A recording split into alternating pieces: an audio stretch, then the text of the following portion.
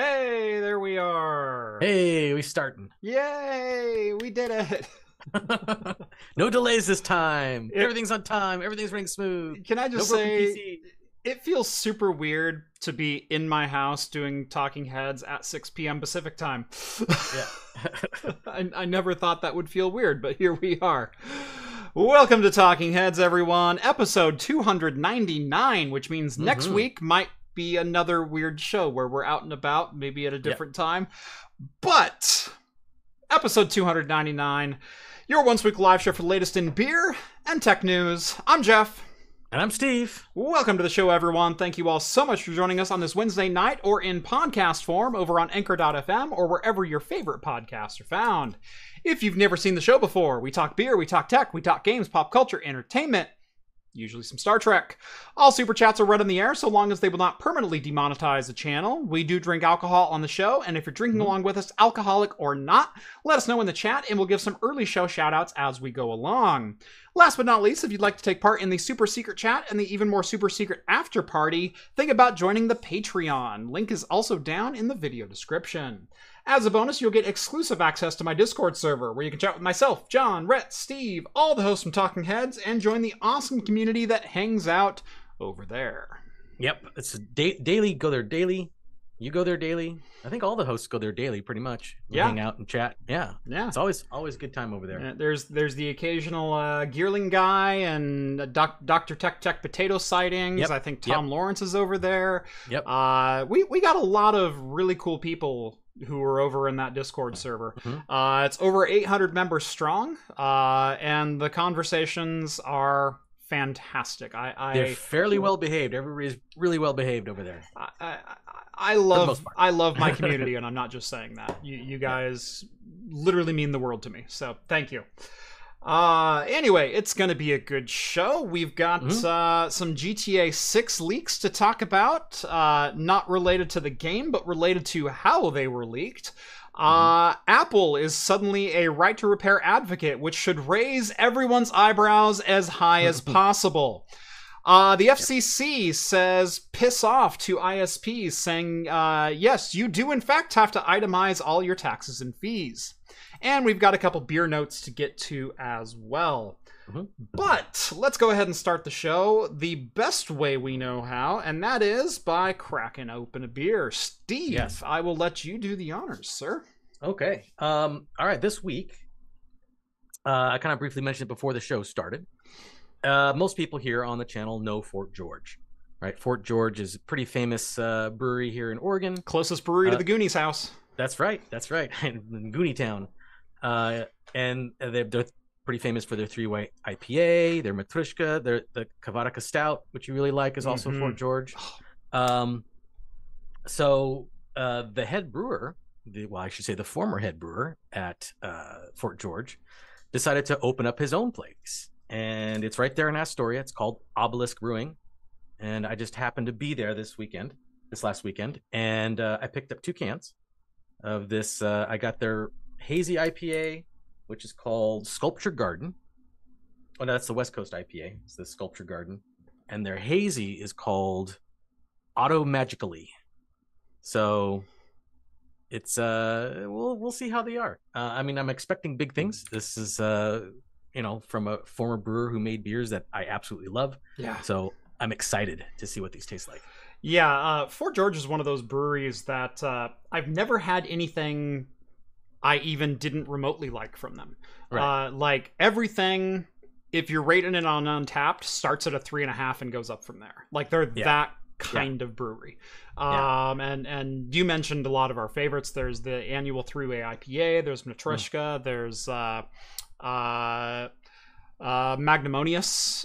It's a fantastic wintertime IPA. Greenfields is also awesome. Greenfields is awesome. Great, The classic Vortex IPA. Like they have some really heavy hitters over there. They are all fantastic. So I'm really curious to see what you think of these new ones. From their former brewer. I'm probably going to start with the West Coast IPA because I think that's probably going to be a good example. I think that's a smart way to go. Yeah, let's start with that one. So I have 2 beers in front of me. One of which is going to feel a little weird because I'm just going to drink it straight from the can. because I feel like it. From 10 Barrel Brewing, again a craft brewer. They're officially a craft brewer. They're back to being craft. That's correct. Right. They're no longer owned by InBev. Right. From 10 Barrel Brewing, it is the classic pub beer lager, 4.5%. 5% even. 5%. But I went, you know what? I feel like a lager tonight to start things off. That's while I'm waiting for a very special beer to come up to temperature a little bit. So there's a particular beer that while I was spending a week in Nova Scotia, I think I saw 5 or 6 bottles of it over on the Discord. And I went, well, hell, I have one of those at home. So I'm going to open that as soon as I get home. And so I will be opening that probably in about 45 minutes or so. So stay tuned to find out what that one is. But 10 Barrel Brewing, pub beer. Yes, I have a fridge full of that stuff because that is basically my go-to lager. Yep. It's delicious. Do you know what I paid? It's really good. Do you know what I paid for this last time I bought? Oh yes, I also get it because it's cheap too. No, I got it at an insane price. So you did. So they sell this as 18 packs. I spent $12 on my last 18 pack of it. I got it for 66 cents a can. Yeah, I think that's about what I got mine for too. Yeah. But it's good, just standard beer. It's better than I would say, like, because a lot of people like Pabst Blue Ribbon and stuff like that, or something more local. I don't know if other people have the Montucky Cold Snack. That's another one. Yeah. Well, up here you've got your Rainier. You've got Rainier. Yeah, Rhett loves his Rainier. Yep. Yeah, but I find that pub beer is just really good. A nice, easy drinking beer, especially on a hot day. It's not bad at all. Yeah, it's kind of a German-inspired lager. You got a little bit of that that estery flavor, just that hint of banana. Just a hint of it. Yep. But no, this is one of my go-to lawnmower beers. This is one of my usually a beer that I've got in my fridge at any point in time. So we do have a couple shout-outs to give. So Friar Duck is drinking a Woodford and Screwball. Oh, nice. Adamar says, hello, everyone from Brazil. Hello. Wow, from Brazil. Yeah. Michael says, Dr. Pepper, 3 1/4 years sober. Excellent. Congratulations on that, Congrats. sir. Illness, drinking a Cooper's Hawk Sweet Red. Let's see. Jason says, it's my turn to be in an alternate location in Troutdale for a couple of nights. Oh, wow. Troutdale's fun. Yeah. Where all FedEx packages go to die. Yeah, well, it's also home of Edgefield, McMinimans Edgefield. This is one of my favorite places to go. Yes. Yeah. Sean drinking a Sierra Nevada Torpedo Extra IPA this evening. I've had the good. Torpedo. Sierra. I don't know if I've had the Extra. There's like some cocaine in it. Is that the extra part? Right. Let's see. Tech Guy just drinking water tonight. Currently updating SSL certs on a bunch of SIS for local schools. I support, so no alcohol. That's totally okay. Water's a good alternative in that situation. That's what I typically drink on the off hours. Yeah. Grace Novella is drinking a Grayscale 11 years triple IPA 4.04 on Untappd from Westerly, Rhode Island. Wow, that's must be a hard one for us to get a hold of. Yeah. I've never heard of those guys. Oh, it says thanks, John Jay. John Jay sent it to him, probably. Yes, yeah. Skulls got a single speed brewing Control Alt beer. I like that. That sounds a good one too. Control Alt beer. Yes. And I think I saw one more. Ben is drinking a Spotted Cow from New Glarus. Little Madison, Wisconsin. Yeah. Yeah.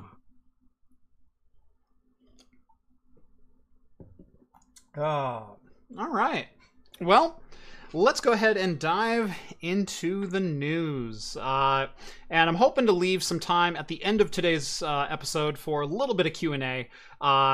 If you're not aware, I spent the last week, I got back Monday night at 11:30 p.m. From spending 7 days in Nova Scotia, Canada, home of 45 Drives. Talking to them about a number of different things, including their home lab server that they will be launching here probably within the next 2 to 3 weeks. We should be starting to see things hitting storefronts and whatnot. And talking to them about a number of different things. I don't want to spoil everyone else's talk, but I gave them an idea for a product that I think might actually become a product rather quickly, and I'm kind of excited about that. But we'll have time for that at the end of the show. For right now, apparently last week, while I was gone, there was a GTA 6, some footage, game assets, and whatnot were leaked. And it's like, oh, that's interesting. And, you know, sometimes we'll cover stuff like this, but I don't like giving a lot of attention to leaked footage for games, simply because I don't agree with it. It's something that shouldn't happen, especially if they were illegally obtained. If it's something where a company screwed up, yeah, let's look at some of the screen art. Let's look at this. Let's look at that. But this one was legitimately stolen by a bad actor. But we are going to look at this one because of the way the data was obtained. I think it's newsworthy all the same. Yeah. So, there's a gentleman by the name of Arian Kurtaj. You probably pronounced it as well as I could. Yeah, to be honest. Kurtaj sounds right to me. Member of the hacking group Lapsus. He was arrested a couple of months ago, and for hacking and leaking other sensitive data from other companies. The 17-year-old was convicted, or him and a fellow hacker were put on trial, and his counterpart was convicted, but Kurtaj is still out on bail. So he's out on bail in the UK, and he is, as terms of his bail, are not allowed to access the internet in any way, shape, or form. And in fact, he's still under some form of surveillance and imprisonment even while he's out on bail, because they consider him a flight risk and a couple other things. Like, okay, we'll just put you up in a hotel for a couple of weeks. You can live within the hotel, but no internet for you, no devices for you. You can watch TV, and that. Other than that, that's it. Well, apparently, Kurtaj got a hold of an Amazon Fire TV stick and a keyboard, and with those devices, managed to hack into Take-Two servers and downloaded a plethora of information and game assets from GTA 6 and leak it all from his hotel room while under surveillance. Yeah, that's pretty insane. And I know that there's a big Fire Stick hacking community out there. I've seen messages like that before, but that's without a laptop or something. And I think he had a phone as well. Yeah, he did obtain a phone. So he obtained a Fire TV stick, and I believe with the Fire TV stick may have gotten online and purchased a phone and a keyboard, and then with nothing but those devices managed to breach into Rockstar Games, even announcing himself as an attacker in the company's official Slack channel. Yep. And yeah, I don't know how he did it. I know that they're pretty easily hacked, because I've seen people guides online how to get free channels and stuff like that on a Fire Stick all the time. I don't know if they've locked it down recently, because I haven't seen too much talk about it, but apparently they're pretty vulnerable, I'm guessing. I don't know. It seems pretty interesting to me, and I can't even figure out. I mean, it's got internet connection. It's got a small processor in it, so it's got some kind of connection. Yeah, so he probably rooted it with his phone somehow. I'm guessing, and then from there uploaded some kind of software from his phone onto it, and I guess the rest is that. I don't know. They're not going to give us too many details, of course, but right. I still find it pretty funny that they could do that. It's still insanely impressive that this happened.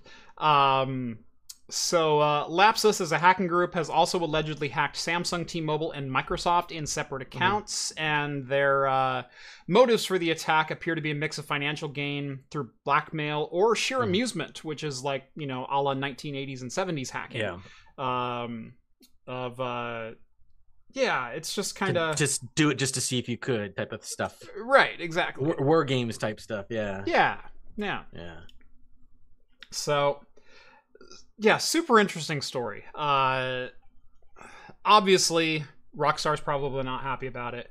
Obviously, yes, this was done illegally. Obviously, yes, this was probably more than just for the lulz hacking and whatnot. Like, Lapsus has a very shady past of blackmail in the cybersecurity community. Not terrific. But... you still got to like go, okay, damn, that's impressive. And getting a hold of a Fire TV stick and managing to use that to crack into Rockstar. Yeah. All right. That's some okay. That's some making a shiv out of a popsicle stick type hacking. Yeah. What did you do with arts and crafts today? Oh, he made a shiv out of soap.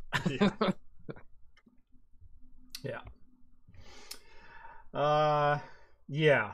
So. Yeah, I don't know. I did the assets that got leaked? I didn't really, because I heard more about the story of the hacker getting arrested and how he did it than the actual assets that were leaked. Right, and there have been some leaks about the map size, some of the technology used within it. There's been a lot of talk about dynamic weather and the sheer scale of a lot of the things. So, but I didn't really look into a whole lot of it, again, because I don't really like... someone made a comment and I already replied to them. Good, Rockstar had this coming. They make games, for God's sakes. Why do they need to have it coming? They're not killing anyone. They're not, yes, they're a corporation, but good Lord, no one deserves to have their IP hacked. Like, that's not cool. That's not, I say the same thing about Microsoft. Say what you will about Microsoft and Windows and their policies, or Apple or Facebook. Right. Or there's still companies, and these companies employ people, and, oh, they had this coming. What an effed up thing to say. Well, I mean, InfoSec is become big business, right? To make sure your information is secure, and a lot of companies are employing huge InfoSec companies to make sure their stuff doesn't get hacked. Yeah, and it's not only, and that's when stuff like this happens. That's when they get more bolsterous, and not only does the company suffer, but the people who work there suffer, because they have to now start going through draconian security measures just to do their work. Yeah. No one deserves to get hacked. Like, come on. This is a company that makes video games. You might not like their policies, and if you don't like their policies, then stop buying their crap. But come on. No. And some people thought that maybe they were doing this for publicity. I don't think Rockstar needs any publicity at all. Everybody knows it's coming out. Everybody's looking forward to it. Rockstar does not really need to advertise. I mean, people are going to buy their game no matter what. So.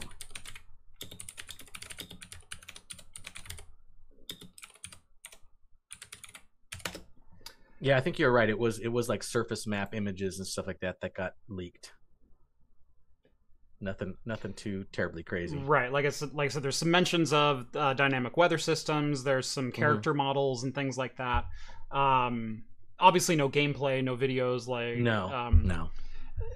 It always drives me nuts too. Gosh, what was the? There was another video game leak that I was reading about. Oh, someone did a retrospective of the Half-Life 2 beta. Yeah, recently. I was just going to say the Half-Life 2 leak. Yeah. I remember that. Because it was released in compilable. Like you can actually play the game a little bit. I mean, it wasn't kind of play a level. Yeah, kind of. You can kind of play it. Because game development is not like, okay, we're 95% of the way there, which means it's 95% put together. No, your assets are 95% built. Your story is 95% built. That doesn't mean you can compile a version of the game and play 95% of it. That's not how game development That's not how it works. They don't start at the beginning and go all the way to the end. Right. It doesn't work like that. Right. And they build pieces little by little over and over and over. So one of the comments made during this retrospective, I had 5.5 hours to kill on a plane. I watched a lot of YouTube. And this one popped up and I'm like, oh, I remember that. And so I watched it. But anyway, he goes, one of the things that we learned from the leak is that Valve had been basically blowing smoke up all of our butts about how close the game was to being finished a year prior to the launch date. And so they would compile versions of this game, and it would include character insertions with little to no animation and just basic textures on a map and like checkerboard placeholders and everything else. Like, this game isn't anywhere near complete. It's like, yes, it is, actually. Yeah. Like, those are considered finishing touches. I mean, right. Yeah. Yeah, applying your texture map is like one of the last things you do in compiling a game. Yeah. So a lot of times people just put like their infamous Valve checkerboard insert texture here type of texture. Yeah.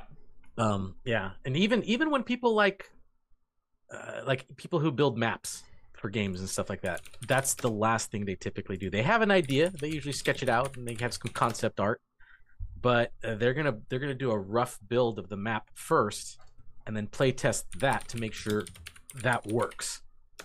And then they'll apply the details on it. Because you're not going to spend so much time on the details and the high-end stuff just to have to, like, rip it all out because, this isn't working, guys. Let's toss it. You're going to do a rough build of it first. And then once you say, okay, this is a lock, then they're going to go in and put in the details. That makes a lot more... Same thing with movies. Right. Like, when they do the special effects, there's always this weird grayscale special effects monster in place of what the final thing is going to be, just to see if the scene plays out. Once that looks good, then they get the high res rendered nice looking it's like the monster. It's like the Wolverine leak. Remember when that happened? And it's missing entire swaths of special effects, and in some cases it was literally Hugh Jackman just like yelling on a black stage kind of thing. And people go, "Oh, the movie's nowhere near complete." No, it's just this particular composite of it didn't include that scene. Like that's on someone else's desk ready to be inserted. So never take from game or media leaks as far as completion or what the end product might be or things like that, because unless you have the entire flowchart up in front of you, like you also pulled that off a developer's desk of like things left to be done, you're probably wrong. Yeah. Most projects will have a timeline. 95% means they've gone through most of that timeline.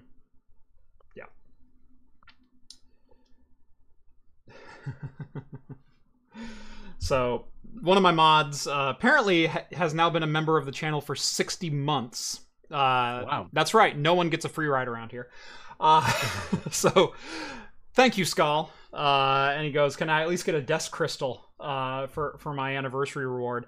I think I need to figure out a way to get Skull a desk crystal, like Picard's desk crystal or something like that. Like find a replica of that. Or find someone who will sell me a crystal that I can engrave on my laser engraver with like craft computing and 5-year mod or something like. We need to do something. Wasn't it just a rock salt thing, the Picard desk crystal? No, it wasn't that. No, he had the. Sorry, it looked like a crystal. Yeah, it kind of looked like the Superman crystal that. From the old 80s Superman when he used that to make his Fortress of Solitude. Yeah. Yep.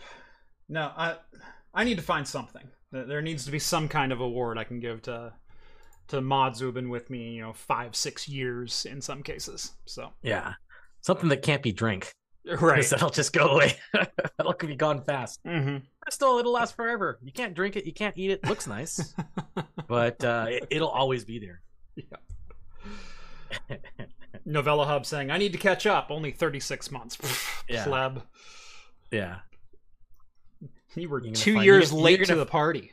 You're gonna find a nice crystal to put on Skull's desk, and it's gonna end up at some Goodwill nearby.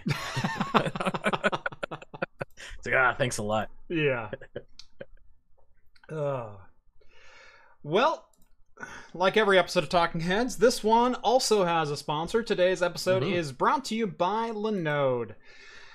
Hosting your own servers also means you get to host all your own problems, and even the most skilled network engineer will tell you you should decentralize your network. So why not host your services with Linode? If it runs on Linux, it'll run on Linode. That includes software from most of my tutorials on the channel, like how to run your own ad-blocking recursive DNS servers, VPN gateways, your own cloud-based Plex server, and more. They offer shared CPU plans for as little as $5 per month and can scale as high as your needs go, whether it be virtualized hosting, dedicated enterprise GPUs, or NVMe block storage. Even if you do host your own servers, you can use Linode to keep a backup off-site. Because remember, RAID is not a backup.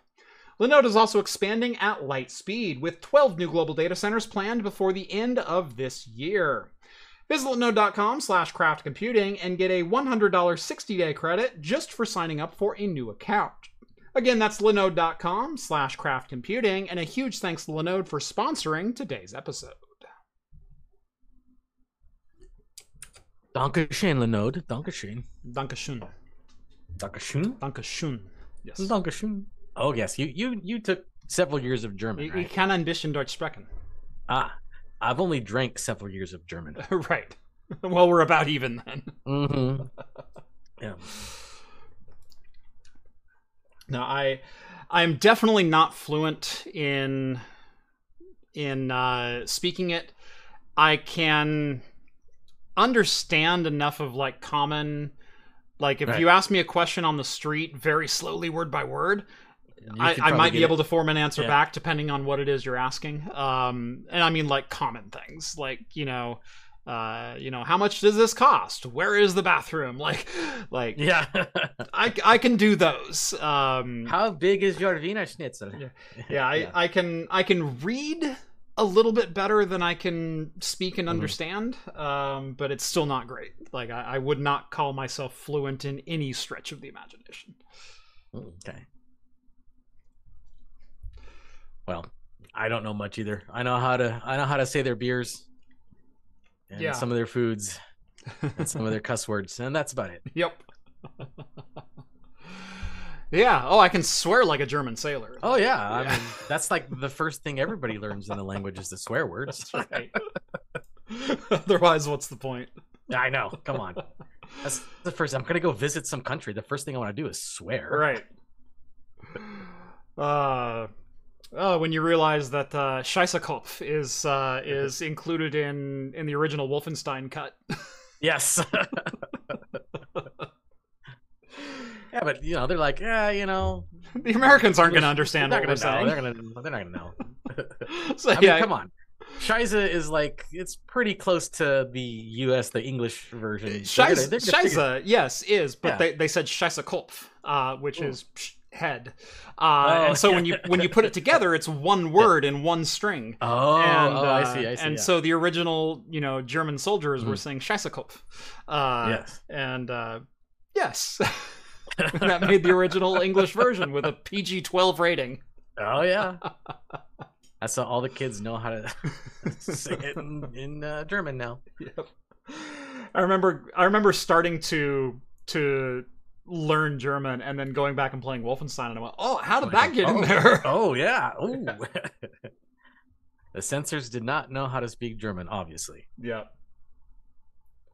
Why did I learn it? Because my high school offered French, Spanish, or German, and German seemed like more fun. Yeah. Yeah, ours offered Spanish and Russian, and I took Russian. Kind of makes more sense for me anyway. Can Linode run SCUM servers?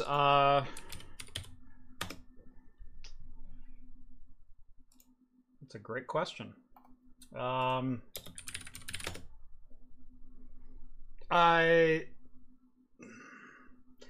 don't know if the Scum server is natively Linux. So Linode, what they do is they host Linux VMs. And so you can buy a virtual instance and you can run Linux-based applications.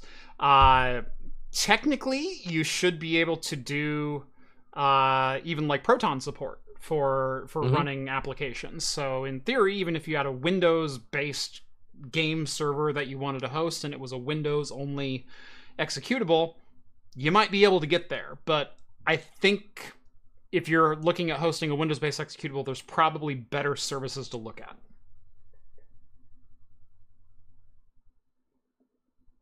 Yes.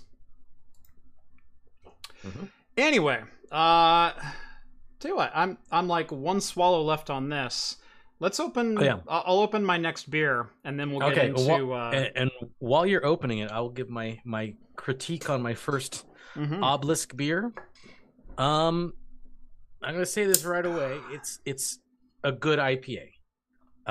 It's not blowing me away. This is very reminiscent of Fort George's Vortex IPA. Which kind of makes sense. I mean, that's the guy probably invented it, so he's like gonna stick with what he knows. It's a little more hoppy than I would say Vortex, and a little more malty. But I would say if I were to rate it on Untappd, I would probably give it a 3.75 around there. Not quite to the 4.0 level yet. Look at that wax cut. Oh, nice! I got the whole thing in one shot. Like, that is one of my best wax cuts of all time. That's the thing about wax tops. It's always just a kludge to get those things open sometimes. But look at that. Perfect. That is gorgeous. Now, you got a nice wax bottle cap. Oh, that is perfect. Anyway, so I was up in Nova Scotia for the last week. And I saw probably 5 or 6 of these being opened in the Discord server. From various things. Hey Jeff, Mitch from 45 Drives here. Glad to see you made it home safe and sound. Haha. You are up late. It is 10:30 over there, man. Oh yeah. But Mitch, fantastic to meet you. I did make it home safe and sound, although it took me an extra day to get here. But no, I did make it home. Mitch, as some of you might remember, was on the show last week. He's one of the dynamic duo of Mitch and Brett over on 45 Drive's YouTube channel. So make sure to go give them a subscription. They do actually make some genuinely good content around a lot of open source projects. Ceph in particular. Mitch was one of the people who put together the running a Ceph cluster on Steam Decks. So, which was a particularly enjoyable video. That's an interesting project. Yes. So yeah, no, that was a lot of fun, and again, Mitch, thank you for having me. That was so much fun. Oh well, I see why he's up. Did you see what he says? What do you say? On vacation, Starfield's starting TM midnight, so that's why he's. Which is the 30. It comes. Well, I don't know if it drops tomorrow or Friday. Drops on. It's supposed to be Friday. Its GMT date is September 1st. Yeah. But I believe it drops at like 5 p.m. for us tomorrow or something like that on early access. The official global release date is September 6th. But if you bought the digital edition or the plus edition, you get 5-day early access. Yeah. What's the download size on that thing? It's got to be gigantic. Yeah, tomorrow 9 p.m. for him and 5 p.m. for us. That corroborates what I was thinking. Yes. Yeah. So yeah, I have mine already preloaded on my PC. So I'm hoping to jump in there and have some fun. 140 gigs. Anyway, so 140 gigs. So yeah, while I was over at 45 Drives, like 4 or 5, maybe 6 people in my Discord server opened variants of this bottle, and I was over there going, well, I have one of those. I'm gonna drink it when I get home. So from Fremont Brewing, it is the B-Bomb, but the 2021 edition. So this one spent an additional 2 years on my shelf.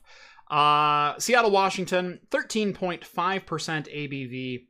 So this is an Imperial Winter Ale aged in bourbon barrels. Yes. And usually it's got some touch of coconut in there. Oh, yeah. It's right there on the nose on this one. Yep. Mm-hmm. Yeah. B-Bomb is excellent. I will, anytime I see that at a tap house, I will take a little snout of that because it's usually absolutely delicious. But bottles of it, I think they're running now like around $20 a bottle, aren't they? It's about what I spent. Yeah. I bought this maybe a year ago or so. Found one at a tap house around me, and so. But best way to have it, get yourself a Craft Computing pint glass. That's right. A whole pint of a, what is it, 12% beer? 14%? 13.5. 13.5. Okay, I was close. So there you go. That's going to get you there. Yes. Yeah, craftcomputing.store for those interested. We've got bottle openers, we've got pint glasses, we've got coasters, we've got flasks, we've got all things to help you drink like a pro. How's that? Let's see. Slow Hardware sends over two Kiwi bucks. Thank you very much. Jeff, have you ever played Darkest of Days? I have not. Yeah, I don't even have that. That's the not even sure I know what that one is. That's the time traveling first person shooter. I remember playing it a long time ago. I think you go to back to Civil War and stuff, if I remember right. I thought it was kind of a unique take on first person shooter because you go back in time and you still have modern weapons. Okay, interesting. Yeah, you go back in time and you have modern weapons, and so you can just let me put it was I remember it being very linear. It had a great concept, but the gameplay was just kind of yeah. Let me. I love when this happens, where someone will say, "Hey, did you ever play this game that was only on a console 2, maybe 3 generations ago?" And I've never even heard of that game. And I type it in, and the first result is get Darkest of Days on Steam. And and it was a really late release, came out as a classic thing. The second is to download it on myabandonware.com. Is it Abandonware? Who made it? I don't remember who made it even. It is developer was 8 Monkey Labs, publisher was Akella, Phantom EFX, TGC. So yes, it is likely officially Abandonware. Yeah, 8 Monkey Labs. Was that their only thing that they put out? Must have been. Yeah. I honestly don't know. It looks like they're part of Moby Games now, I guess. I don't know. Yeah, who knows? But nothing makes you feel older than going, yeah, no, I completely missed that one. Oh, and it's already Abandonware. Yeah. It belongs in a museum. Yes. No, I remember playing. I beat that game. I went all the way through it. If I remember it wasn't very long either. It was kind of a short game. Yeah. But yeah, it was interesting concept, but poorly executed, I thought. Yeah. And sometimes those games hit, and sometimes they don't. Sometimes they don't. Yeah, and that's just the way it goes. Green sends over $5. Thank you very much, Green. Looking to load the 5 Tesla P4s into a gaming server tonight. Wish me luck. Knock on wood. No explosions. Well, they're only 70 watts each, so what's the worst that you can do? Yeah, that's a small shock. Yeah. Yeah. All right. B-Bomb.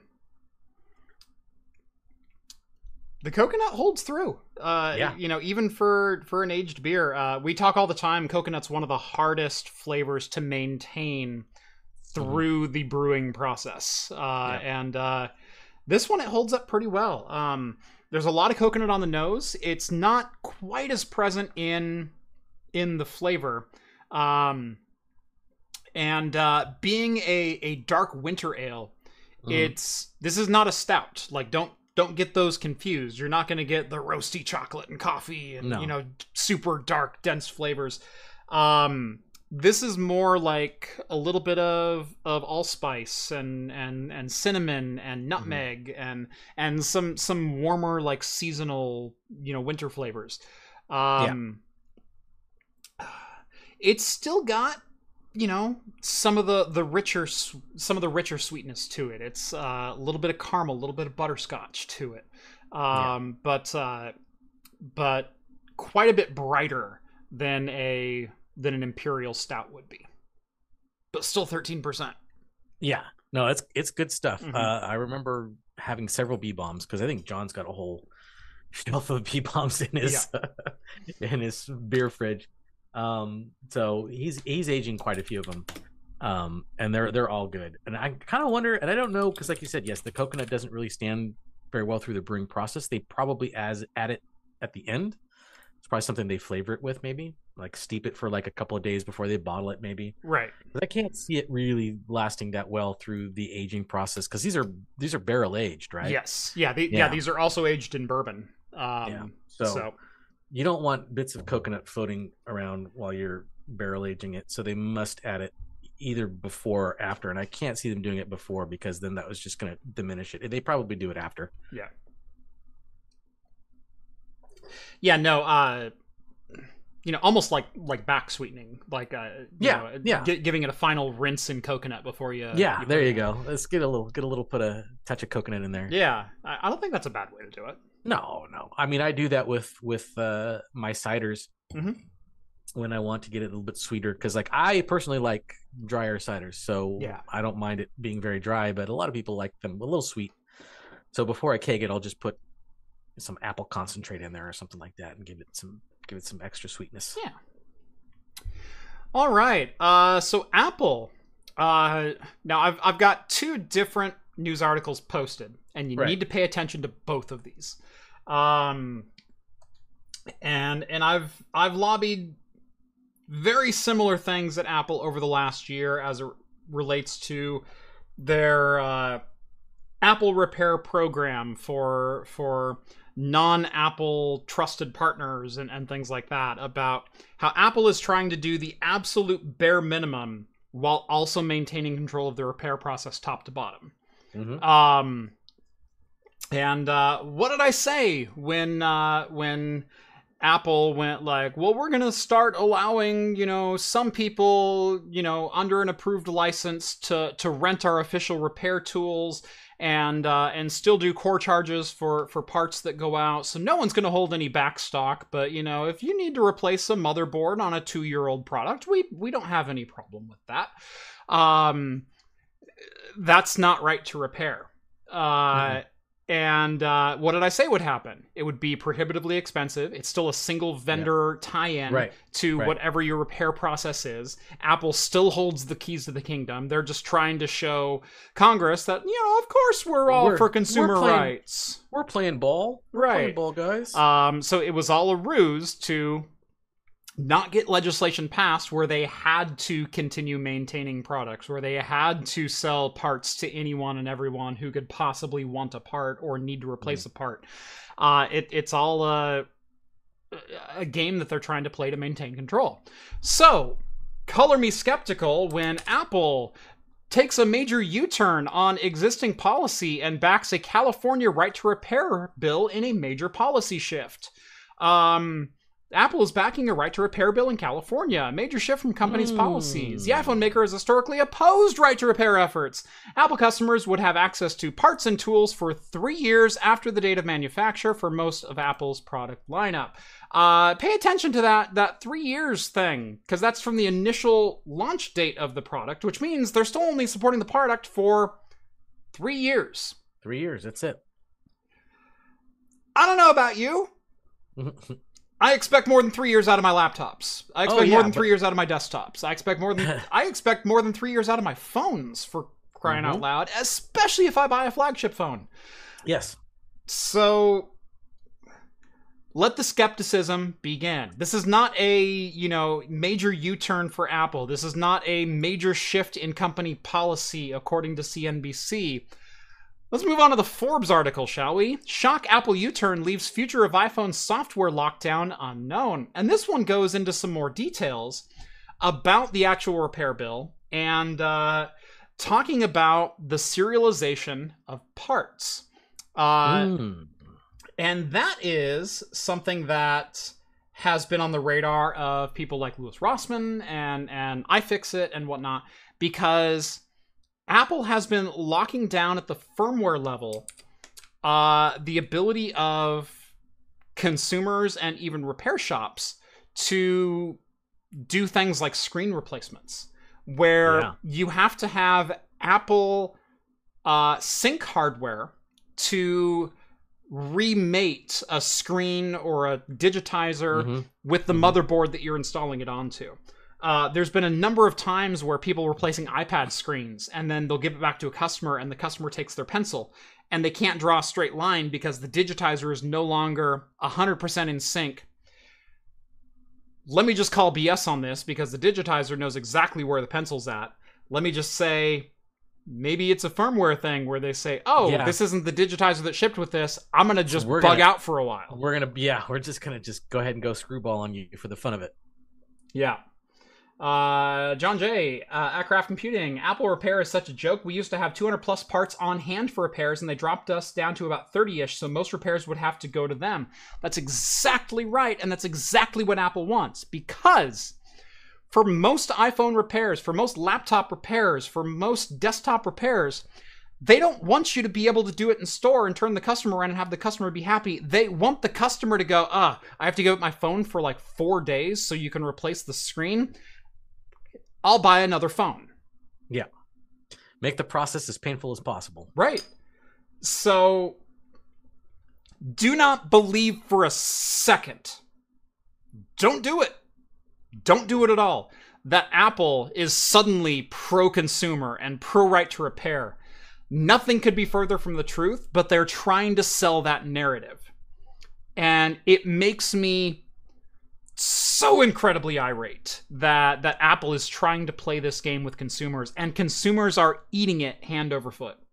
They are eating this up, going, look at Apple, the benevolent $1 trillion company, cares about whether or not my iPhone 14, that I broke, that I can get a screen replacement for the next 3 years from the date it was manufactured. Even though I didn't buy the iPhone 14 at launch, I bought it 3 years later because it was the only flippin' phone that I could afford.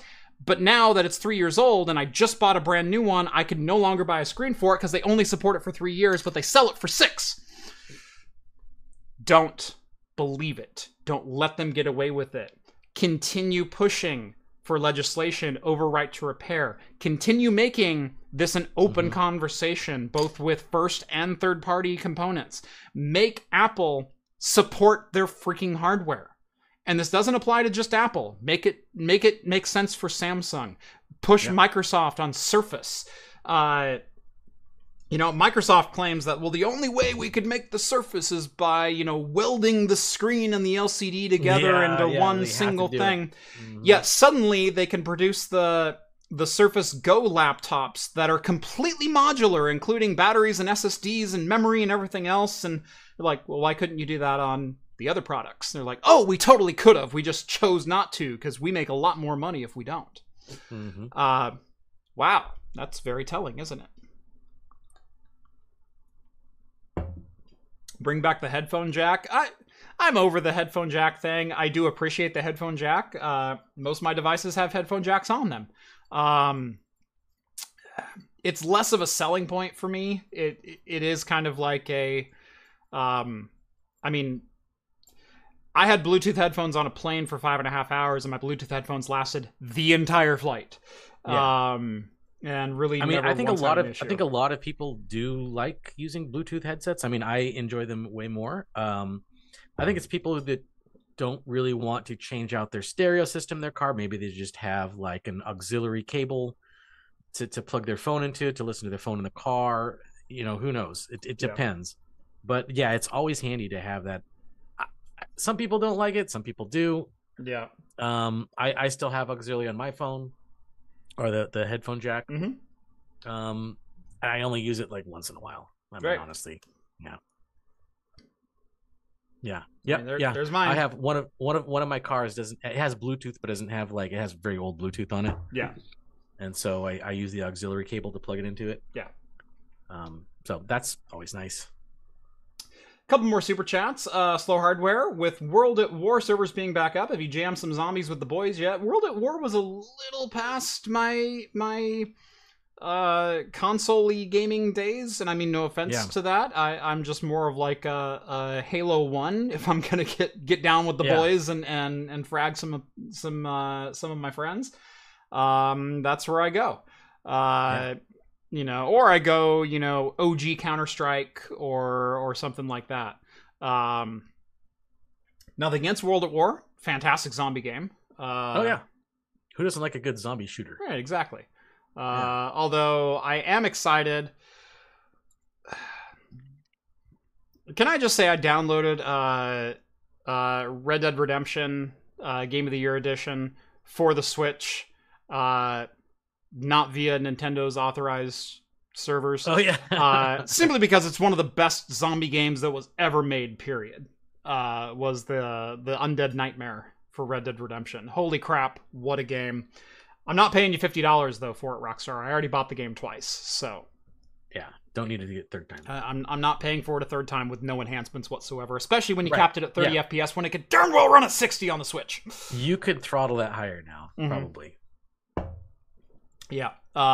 Actually, I think it was MVG, Modern Vintage Gamer, did a video of you can run Red Dead Redemption on the Switch at 60 FPS if you have it modded, which mine is modded, so I'm going to make mine run at 60 FPS. Oh, I also kind of wonder because now that you mentioned that, I didn't think about because Yuzu is actually pretty good. Yuzu's the kind of the prominent Switch emulator. Mm-hmm. It runs Tears of the Kingdom just fine. All kinds of things like that. And they have all kinds of mods for like capping frame rates, higher resolution, different textures, stuff like that. So I don't know. I should go look up to see if there's something they can do for Red Dead Redemption. Yeah. I can confirm Red Dead Redemption runs pretty darn well on Yuzu. So. Okay then. Just saying. Okay. All right. Actually, so I was playing Red Dead Redemption on the RPCS3, which is the PlayStation 3 emulator, for a little bit. Did okay, but definitely some very high performance requirements, and still only runs at 720p native.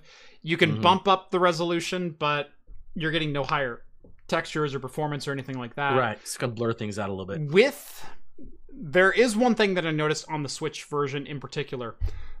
It just feels a little crisper. Like the I don't know what difference the textures are. They're not enhanced textures, but they feel a little crisper based on 360 and RPCS3 emulation that I've done in the past.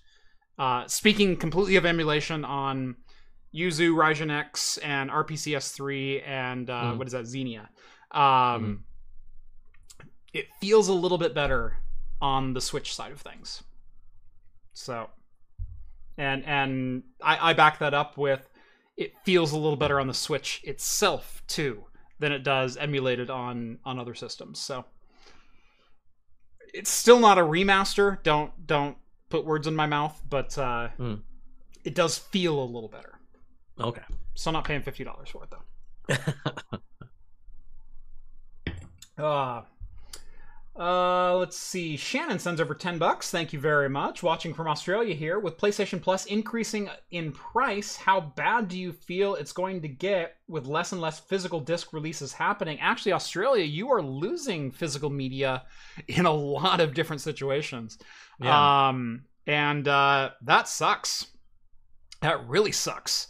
Because Australia doesn't have the bandwidth to support, 100% digital media delivery, but a lot of companies now expect, such high profit margins on everything that they go, well, we're not going to ship physical media to the country because we only see 80% profit margin on that anyway. It's like, for God's sakes.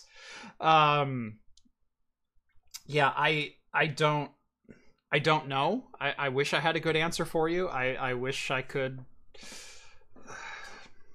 Yeah, I don't really know myself because I've stopped buying digital a long time. I mean, stopped buying physical a long time ago because most places don't really offer physical anymore. I always thought that eventually you'd go the route of just shipping things on USB sticks, and maybe they do. Yeah.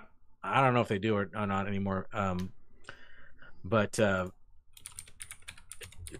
don't know. Digital seems to be more handy, more easy. I do back my stuff up because I have like a ton of backup space. Mm-hmm. I don't have my complete Steam library backed up, but I don't have the complete library. I've got a good chunk of it, though. I don't. I mean, everybody who hangs out on the Discord knows I have a gigantic Steam library. You have a pretty infamous Steam library. Yes. So there's no way I'm backing that stuff up. But in my younger days, I was a bit of a pirate, and I have all my old ISOs backed up. Mm-hmm. So I have like my own little personal internet archive of old games. Yep. I will say I have a. Obviously, I've got the hat that I'll put on from time to time. Mm-hmm. But a lot of my old ISOs come from my own physical media library. Like I've always been about backing up a disc in case I loan it to a friend and that friend is less than genuine about returning it. And I did that for so many different things over the years. Where I still have my original ISOs for like Rebel Assault 2 and Monkey Island and like that I ripped myself on my Windows 95 revision C PC because I was so terrified of losing that media. And back in the day when you only had a couple of gigs of hard drive space, I think my Windows 95 PC might have had a 1.8 gig hard drive or something like that. That was like amazing. Right. I'm never gonna fill that thing right up. Well, I remember buying a 10 gig hard drive and then storing copies of some ISOs that I never wanted to lose, like Rebel Assault. Rebel Assault came on 2 CDs. That's 1,300 megabytes to back up those 2 discs, okay? Yes. That's a lot of space, guys. It's 10% of a 10 gig disc. I don't think anyone understands that these days. Yeah. That's like backing up Call of Duty on your 1 terabyte SSD. Yeah. That's how crazy that is, okay? So, I did get a question from who asked that one? Michael. Hey, did you comment about Microsoft dropping the 14-day trial ahead of Starfield's release? I actually wasn't even aware of this, so I looked it up. I didn't hear that while we were doing some stuff. Microsoft had a $1 14-day Game Pass trial that they canceled as of this week, so people couldn't sign up for $1 and play the entirety of Starfield. In the 14-day period. Wow. How shady AF is that? That's they want you to get that Starfield money. Yeah. So Starfield will be available as a day 1 release title on Game Pass, and in fact, you get 5-day early access, so you could play it as soon as 5 p.m. Pacific time, or 9 p.m. Pacific time on, 5 p.m. Pacific. That's right. Tomorrow. But now instead of $1, it'll cost you $10 for a month. You can't do the $1 14-day trial period anymore.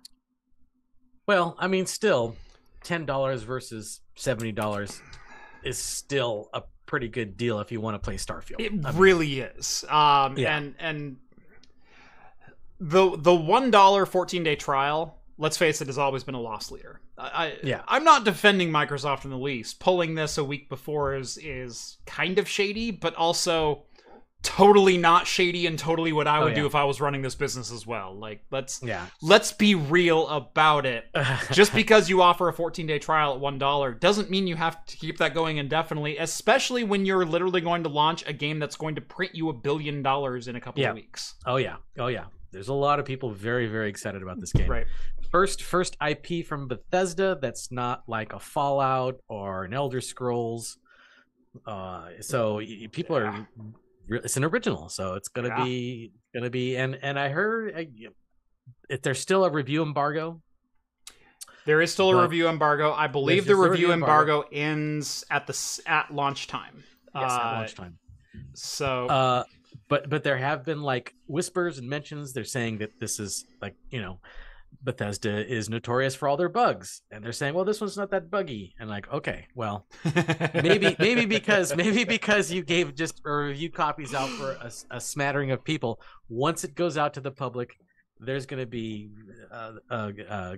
huge amounts of bugs. I don't know. Are they using the Gamebryo engine for this one too?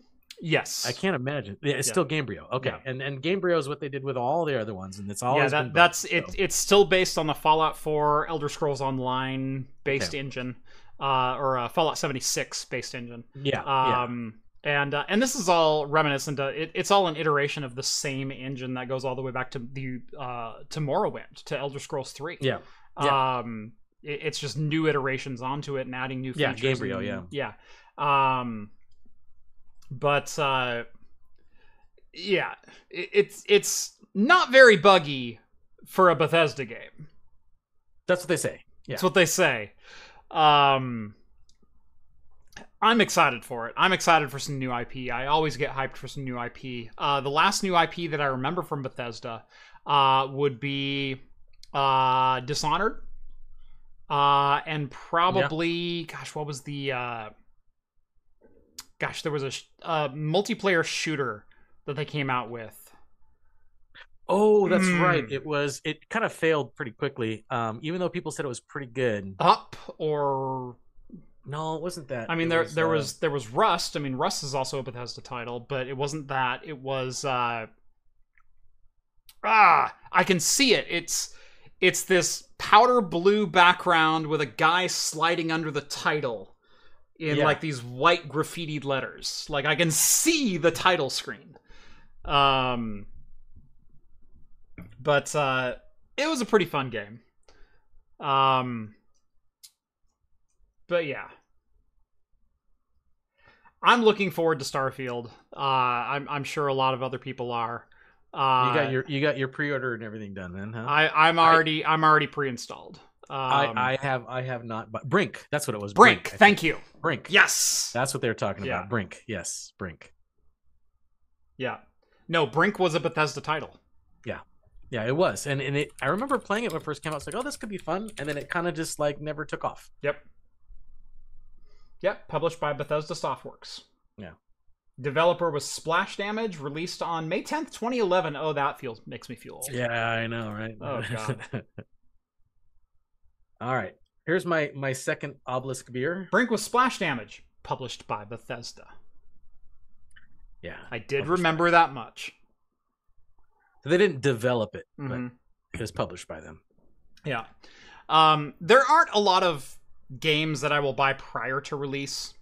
And I've talked about this before. Like, when I did go ahead and buy No Man's Sky a couple of days before. And that's typically when I'll pull the trigger on games that I need to play on day one. It is a couple of days before so I can pre-install. And so here we are, basically 24 hours from launch. I bought it today. I bought it this afternoon and hit pre-install simply because I saw it as an option. Right. Now at 5 p.m. I can just fire it up and I can go. You're making me want to pre-order it now, Jeff. Yeah. If it's Rockstar, if it's Bethesda, those are usually ones that I'll do that for. Their record Fallout 76 was an abysmal launch. I was at the launch event for Fallout 76. Yes. Never bought it. Yeah. Because I knew. It was an abysmal launch. So you can't rely on Bethesda 100%. Yeah. Rockstar has a better track record. I was at QuakeCon for the announcement for Fallout 76, and I went, boy, this one feels weird. Yeah. Like, this one feels like a miss. And I was there in person enough to go, they're trying to pass out some Kool-Aid, and I'm going to respectfully decline. we rely on the community for the dialogue of the story. Well, that's a failure from like that. That's a you problem. You know, you're going to find holotapes spread throughout the land, but we want the community to interact and tell a story to each other. That's a no from me, dog. That's lazy. Right. That's a no from me, dog. Yeah. There are no NPCs. Your fellow community is your NPCs. Oh, God. It's going to be nothing but dick-shaped settlements. I can see it now. Like, there are some things you learn to read.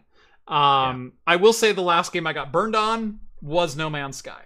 Where even a couple days before launch, there wasn't really anything coming out saying it wasn't going to be sprawling universe, you know, procedurally generated. Like, procedurally generated once, I think we already knew. Like, they procedurally generated the planets and the code is all there to, once you reach that planet, it'll go, oh yeah, the AI says to build this. Right. And so I think we all knew that, and I was accepting of that. Like, I didn't expect every single playthrough to go like, oh no, it's building me my own personal universe. Like, can you imagine the ultimate roguelite in that, or roguelike in that scenario? Like, oh yeah, I'm there. But I was expecting more depth to it, because I remember playing No Man's Sky on release day, and so I installed it, I fired it up, and I'm like, this feels like a game I'm gonna put 1,000 hours into. I'm gonna take it slow. I'm gonna, you know, explore the planet. I'm gonna gather resources. I'm gonna do this. I'm gonna do that. And you're walking around your first planet, and it's like, okay, you know, mission 1, repair your ship, and you're like, okay, I got this. And so I know some people who got off planet in like 2 hours. I didn't get off planet. I didn't get off planet for 13 hours because I was like... it takes a few hours to get off planet, this is really cool. Oh, I want to check this out.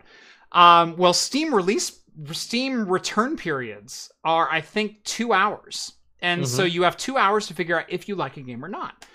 And I played it for 13 hours because I was like, oh, if this is this planet, everything's going to be like that much more insane, that much more diverse, that much more depth. That like, what happens when I get into outer space and you know, I start meeting these like rogue pirate factions and everything. And then you get into outer space and you realize there's only 2 types of space stations, and there's never any pirate encounters, and every planet you go to has the same 5 enemies, the same 5 bases, the same 9 different variants of flora that you already can identify from a mile away.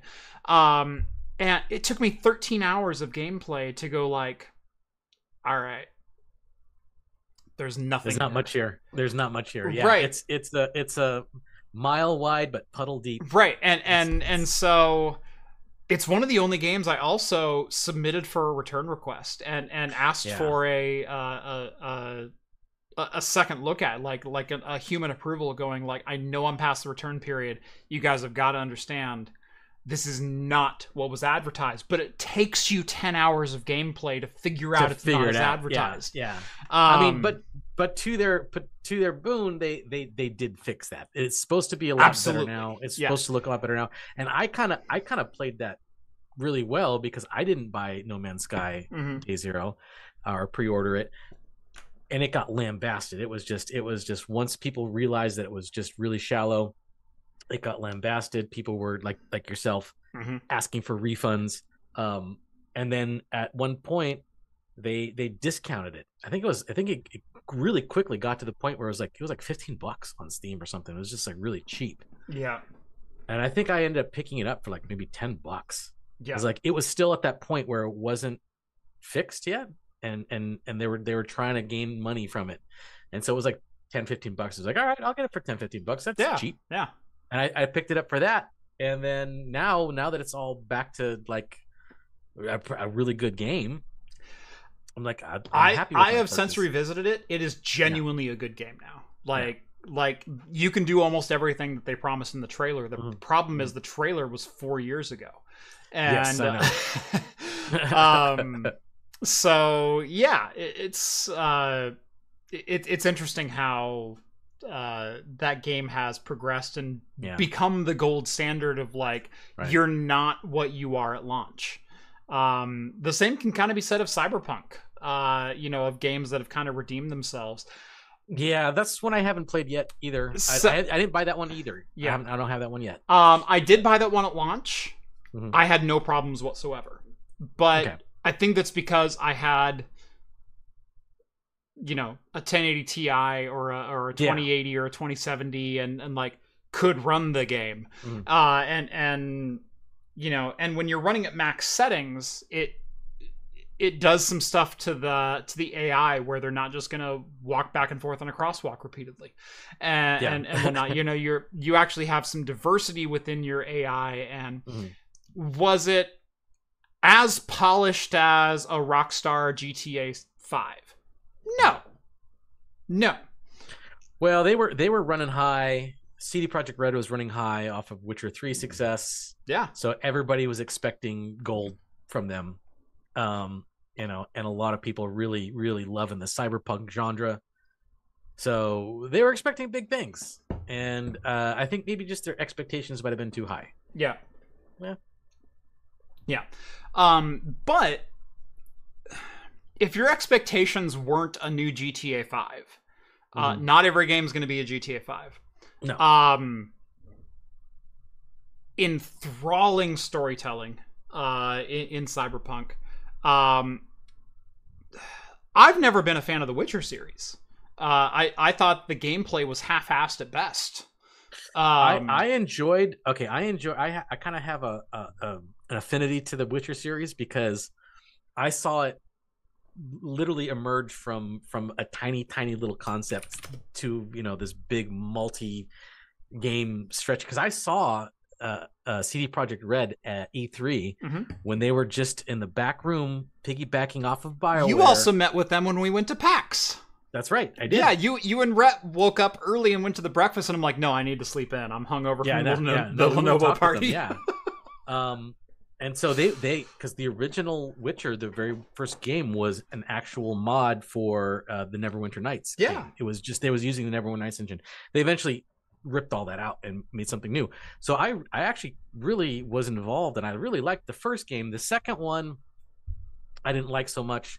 It was a little too linear for me. It was just like, oh, here's one section, there's another section, here's another section. It wasn't really open world. It was very, very linear and kind of fetch quests, do this, do that. It was okay, but it wasn't great. But I haven't really gotten into the third one yet. Yeah, I have it, but I haven't gotten into it. I've benchmarked the third one a couple of times. And when I say benchmarked a game, it means getting to a point where I find a scenario that is very repeatable as far as performance goes. Right. Where I know exactly what to expect, and it's the same result every single time within 1 or 2% of each other. So I played it to a specific mission where I can play that mission, and I have that save file, and I can run it through a benchmark if I need. Even Witcher 3 never grabbed me as far as gameplay goes. And the story for the first, I think, hour and a half was so slow, it didn't pull me in at all. And I'm sorry, fans of, the young, plucky CD Projekt Red, Witcher 1 development and whatnot. That gameplay was shite. Like the swordplay clicking took a while to get used to because that gameplay was shite. It was scheisse, as the Germans would say. What you're right. What it was and what I anchored it to, because do you remember before the old golf simulators where you would do the triple click to do the swing? You'd click to make your thing swing, and you'd click again. It's the Madden kickoff. Yeah. That's what they incorporated their swordplay into The Witcher. Yeah, the first one. Yeah. You would click, and you get to a point, you click again, and how close you were with your click was how well you swung your sword.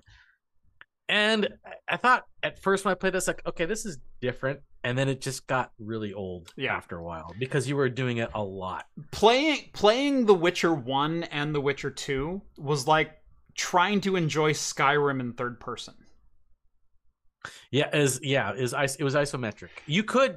I think no. It was clunky animations, but it was Morrowind level combat mechanics, where it was dice roll on screen with no associated animation correlating to what you're actually mechanically doing within the game. Yeah.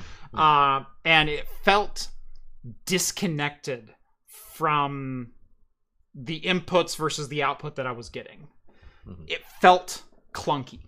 And yeah, I wasn't a big fan of the combat. I liked the story. Mm-hmm. I got the reason why I ended up liking it and finish it is because I liked the story. Mm-hmm. But you're right, the combat was very clunky, and once I figured it out, there really wasn't much of a challenge because it was very easy to get right, major hits and stuff like that. As long as you had a good sword, you could cut through anything really quickly. Lumen says if they put Kingdom Come Deliverance controls into Witcher, it would be insane. Fully agreed. I freaking loved Kingdom Come Deliverance because they explained exactly what it was that they were trying to do. Mm-hmm. And it was actually it very much like Witcher, like it feels so weird to be like, I loved the combat mechanics of Kingdom Come Deliverance, but I hated them in The Witcher. And I think it's because with Kingdom Come, it checked every box along the way. It was the animations line up with my inputs, line up with my outputs, line up with the damage dealt on screen versus the damage dealt to my character. If I get hit, it was my fault for not parrying in time. And in The Witcher, it felt like Morrowind level mechanics, which was literally dice roll and the screen flashes red even though the other character didn't swing their weapon. Right. Whereas in Kingdom Come, they integrated the dice roll into the 5 position and parry mechanics and everything else, and integrated all that into the UI and the animations themselves. And so I'm a person who never understood the love for the Witcher series, but loved Kingdom Come Deliverance because of that integration. So nail on the head. I absolutely love that. That's another one I have to go back into. I do have Kingdom Come Deliverance. I have it. Did you ever play it? No, not yet. Oh my god, dude! You know how big my backlog is. I find that okay. The funniest thing. What are you in now? This is difficult to say with Starfield coming out in a day and a half. Yeah. You need to go back to Kingdom Come. You need to give that one a shot. I have. So I started. I picked up Hogwarts Legacy, so I'm playing that a little bit. And then I'm still trying to finish. I got into Diablo 4. I still have to go back and finish the main quest because I'm like, okay, just like every RPG that I get into, I start going the main quest route, and then after a while, I start doing the side quests, and then I get involved in the side quests, and then the main quest just goes away, and then I'm like, crap, I got to get back to it. Right. I'm just going to go back and do the main quest and finish the main quest. I know I can go back and do Diablo 4 and I can do infinite side quests. So I'm just going to go back and focus on the main quest and finish it. So I can go do some other things. Yeah. I don't want to start meandering. But yes, no, Kingdom Come Deliverance is on there. Witcher 3 is on my list of things I want to do. Yeah. I would put Kingdom Come above Witcher 3. I tried Witcher 3, and while it's better, it's better than the first 2. And I tried all these legitimately. Like, I tried 3-4 hours of gameplay, and I just couldn't get hooked. And I've played all manner of RPG, from the original Baldur's Gate to now Baldur's Gate 3, to Black and White, to I loved all the Dragon's Dogma, Dark Arisen. I like Planescape Torment. I love Icewind Dale. Yeah, Icewind Dale. I'm really curious about your take on Baldur's Gate 3. Everyone's saying it's the great new coming of Dungeons and Dragons RPG. It's I like the fact that instead that I'm going to come back to Witcher on this one, and Morrowind even, because the mechanics of Morrowind were a tabletop game put into 3D form. Yes. Where every action was a dice roll. Rolling a d20 for did my barter work? Did my intimidation work? Do I have enough skill to jump this high? If I swing my sword, what's the likelihood of a critical hit? Every aspect of Morrowind is a dice roll. Yeah. Every aspect of the original Witcher is a dice roll. Yeah. Baldur's Gate literally just translates tabletop direct into 3D, kind of like Knights of the Old Republic. Oh, where when you enter a battle, it turns into a tabletop game where you can move so far, you can do one attack action, you can do one item action, and you roll the dice depending on what actions you take. And I love Knights of the Old Republic. Right. Knights of the Old Republic and was so awesome. if you like Knights of the Old Republic, you will like Baldur's Gate 3 and the Baldur's Gate I've series. seen some videos. It looks fabulous because it's free explorer, free whatever you want to do. You know, you want to try to bang the bartender, like you can totally do that. But then when you get into combat, it goes, all right, tabletop game. Let's lay out our hexagon grid. You've got 7 movement actions. You and it even decimals them out. You know, I can move 7.2 meters in this move, and it's all turn based, and it's all See, that's kind of completely different than the original Baldur's Gate and Icewind Dale and Planescape Torment.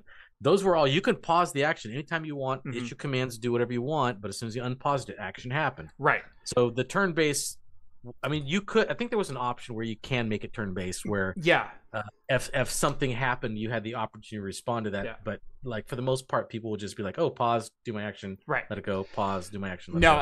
This is very much like Knights of the Old Republic, where it is entirely turn-based the whole time. Yeah, I still like that too. Yeah. But as long as you're honest about what you're doing, and like I said with Witcher, it felt like they were trying to lean into Dungeons and Dragons, but they were also trying to be a real-time RPG, and they fell somewhere in the middle, and where they fell sucked. What? So,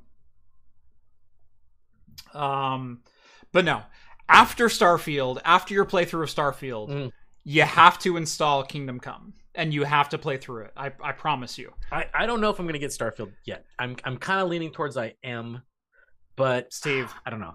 Steve, come on. I've gotten every big Bethesda release except for Fallout 76. I've gotten every single one on opening day except for Fallout 76 because I was like you. I'm like, this seems a little shady. This one feels weird, right?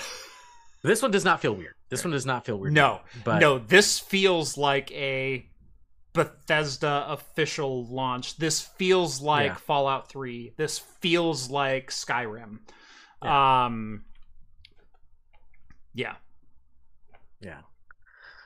We do have a missed super chat. I think this is a while back.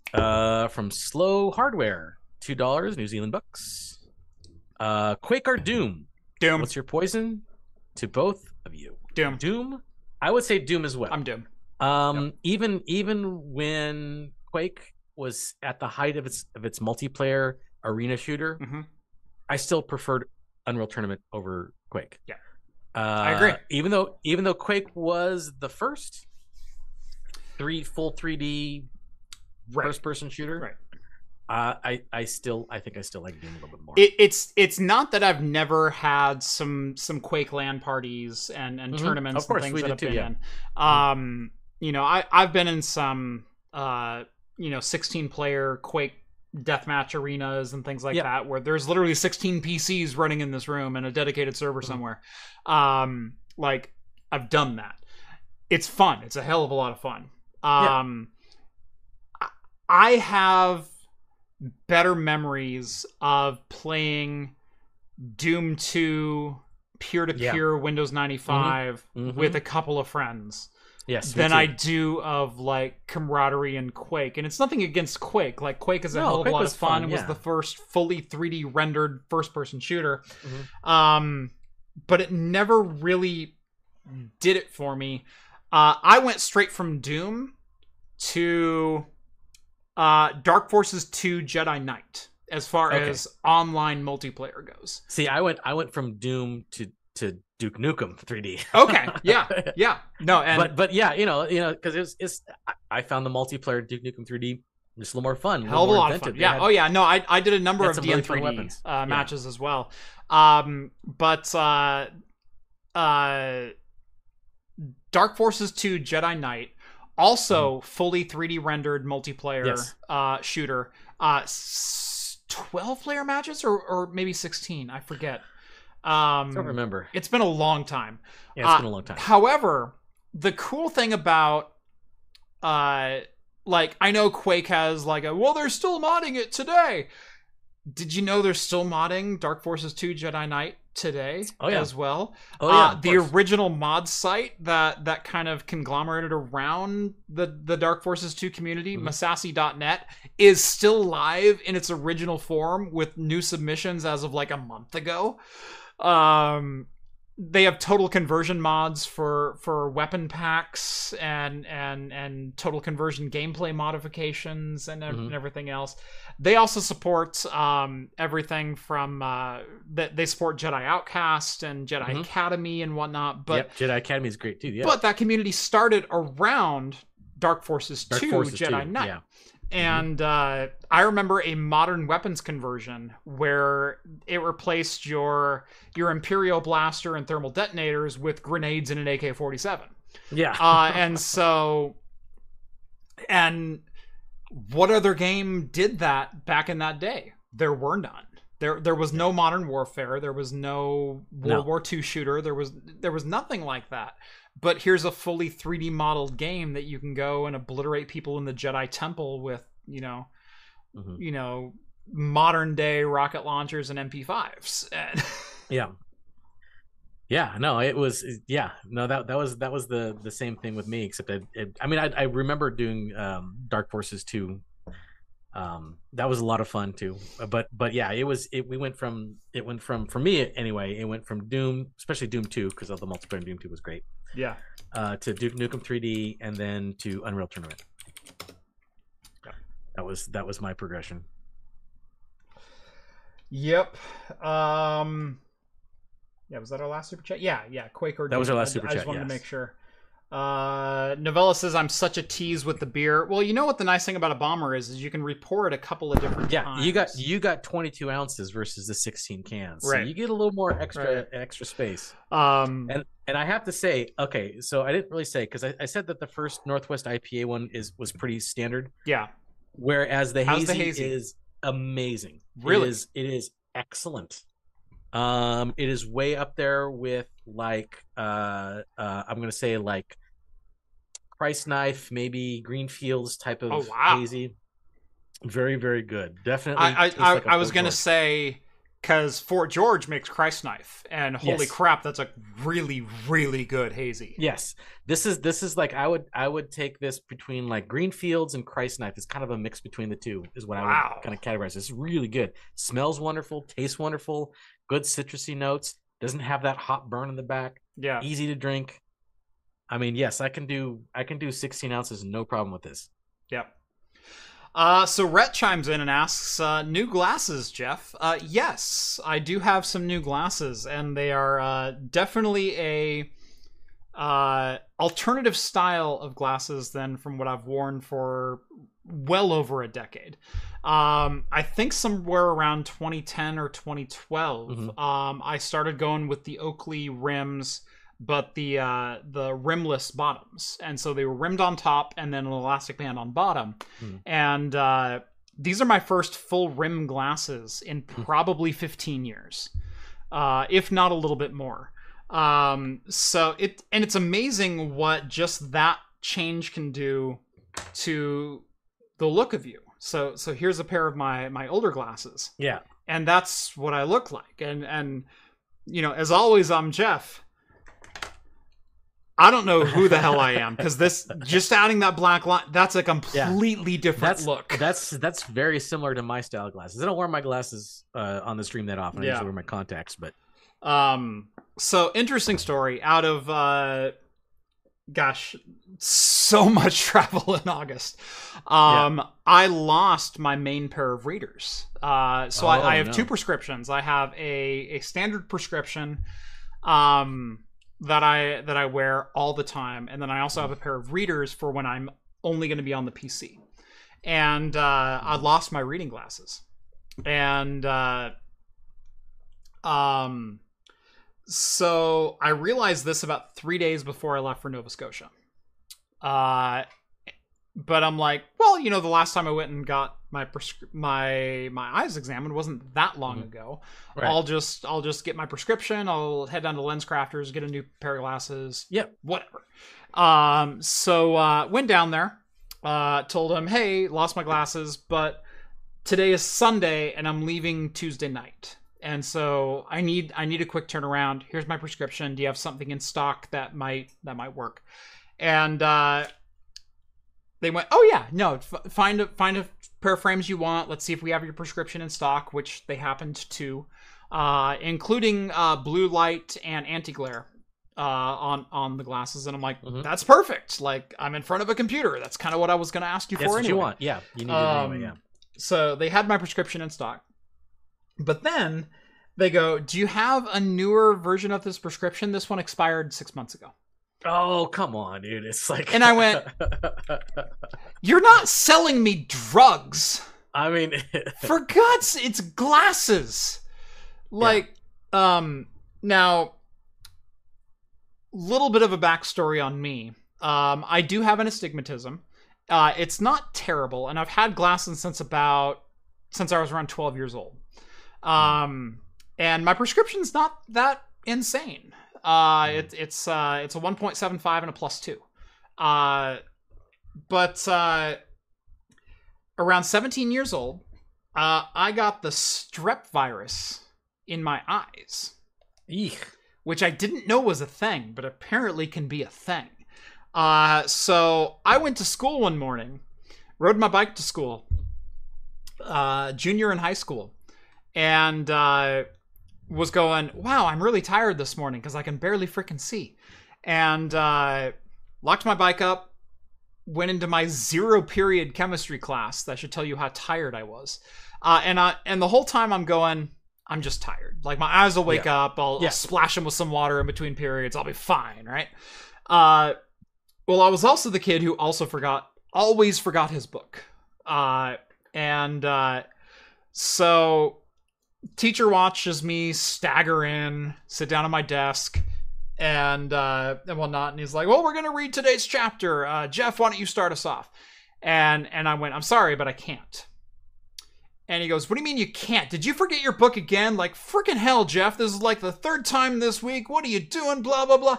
And so I reached under my desk and I'm like, no, I have my book. What I'm telling you is I can't freaking see right now. I can't see it, yeah. I cannot see my hand in front of my face. I don't know who's talking to me. I can't read the board. I can't read the clock. I don't know how I got here in the first place, but I made it to class. And he goes, do you need to see the nurse? And I said, I think I might. And he goes, okay, I'm sorry. Well, at least he was nice about it, right? His demeanor changed immediately once he realized, oh, maybe there's something else. Okay. So called the nurse. They called me down to the office. They tried to do an eye test in the office, and I failed miserably. Yeah. So they're like, we're going to go and call your parents and see if they can come pick you up and get you into the doctor. Went into the doctor, and I went from basically 20/20 with a minor correction. Like, back then, like, it was just like, oh, I might need reading glasses every once in a while. To like, wow, you're legally blind right now. Yeah. And we don't know why, but you're like 180/20 in your left eye and 200/20 in your right. Like, that's impressive. Can't even see nothing. I can't see anything. And so they're poking and prodding at my eyes for like 6 hours. And finally they take like a Q-tip and they jam it into the corner of my eye and express some fluids and things like that. And the most comfortable thing ever, yes. And they're like, oh, you got the strep virus in your eyes. Here's some steroids that you need to apply for the next 4 weeks. Plus, like, this a super aggressive amount of antibiotics and whatnot. And they're like, and hopefully it doesn't do permanent damage. Strep in your eye. Now, isn't strep throat? Isn't that like the kissing disease? Like, you get that? No, strep is the swallowing glass. Yeah. You're thinking mono. Yeah. I'm thinking mono. Yeah. Right. No, strep is I feel like I'm swallowing glass. I got that in my eyes. gave me some super aggressive antibiotics. I had like this steroid gel I had to apply to my eyelid like 3 times a day. Still ended up permanently damaging some of the muscle linings in my eyes. And it's not that my eyes are terrible, it's just sometimes they'll get stuck at a certain focus point. And so if you hold your hand up in front of your face and you can focus on your hand, and then you can look past it and focus on the wall in front of you, and then come back and focus on your hand again. Sometimes my eyes will be able to focus on my hand and then not focus on anything else. Yeah. Or sometimes they'll get stuck out there and they can't focus in. It's like your eyeballs are a cheap Chinese webcam.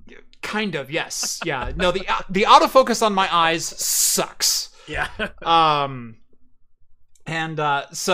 But my eyes also cannot focus without a significant amount of eye strain.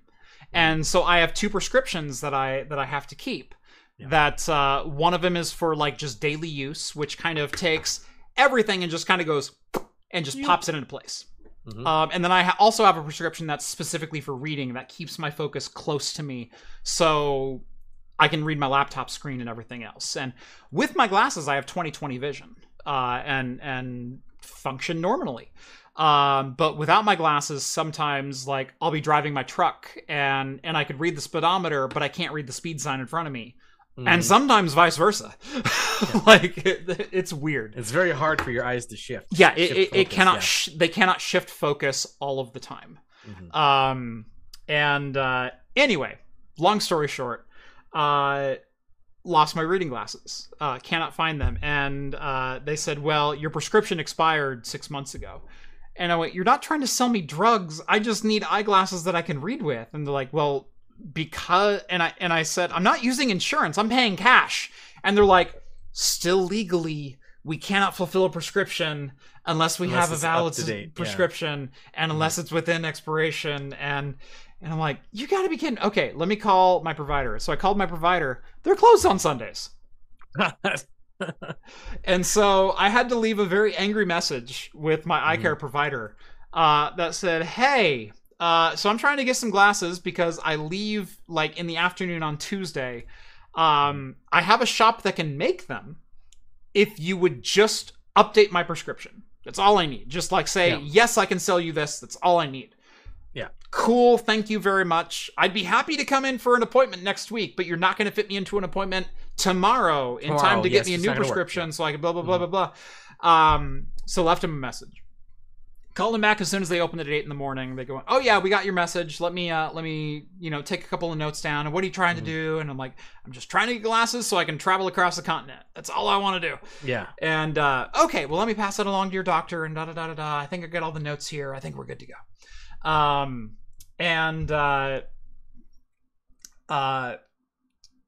They called me back, or no, I got a message on my healthcare app. And I'm, okay, cool. This is probably my updated prescription.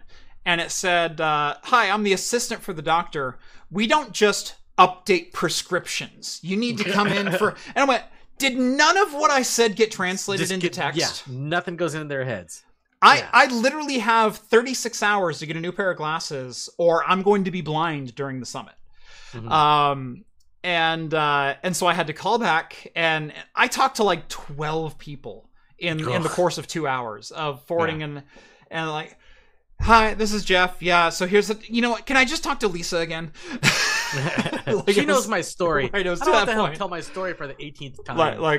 And by the end of it, it's like, "I'm going to be brief. I'm going to be direct. I'm really sorry. This isn't your fault, but I just need a pair of glasses."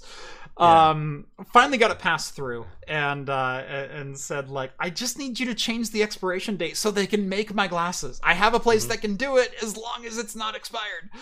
Yeah. Why is there an expiration date on glasses prescriptions? I know prescriptions can change over the years. Yes, your eyes can change. But you're not giving me steroids or methamphetamines. Yeah, crying out loud. It's not like okay. The worst thing that could happen is like your eyesight isn't as great. It's like, yes, your prescription can change a little bit and it may shift a little bit, but from year over year, it's not going to change that drastically much. So right, it should be totally fine. I just need to extend it a couple days. I just need permission to get some replacements. That's all I need. Yeah. I mean, was it just reading glasses you were getting? Yeah. Yeah, it was my closer up distance. Yeah, you could have just went to a retirement home and started stealing glasses. I really could have worked. Right. You're just like, does these work? Yeah. All right. Yeah. So these are my new readers. Sorry, Walter. I'm taking your glasses. Yeah. This is typically what I'm wearing when I'm on camera.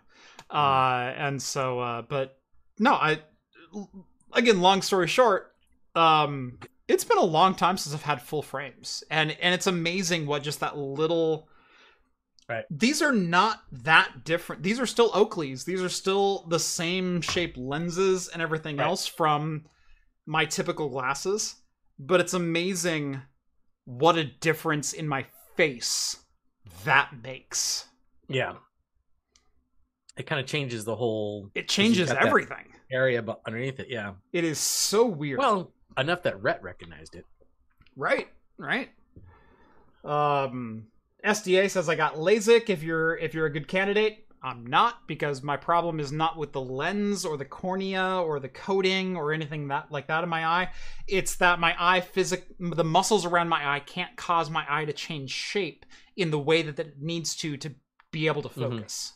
So it's a muscle problem, not a physical problem with the eye.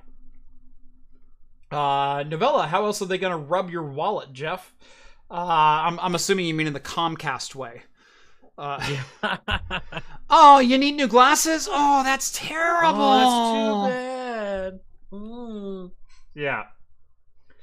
Just change the year in the PDF. There was a moment that crossed my mind because my prescription was via PDF and all I did was submit it on a printed sheet of paper, which I totally could have modified in Adobe at any point in time.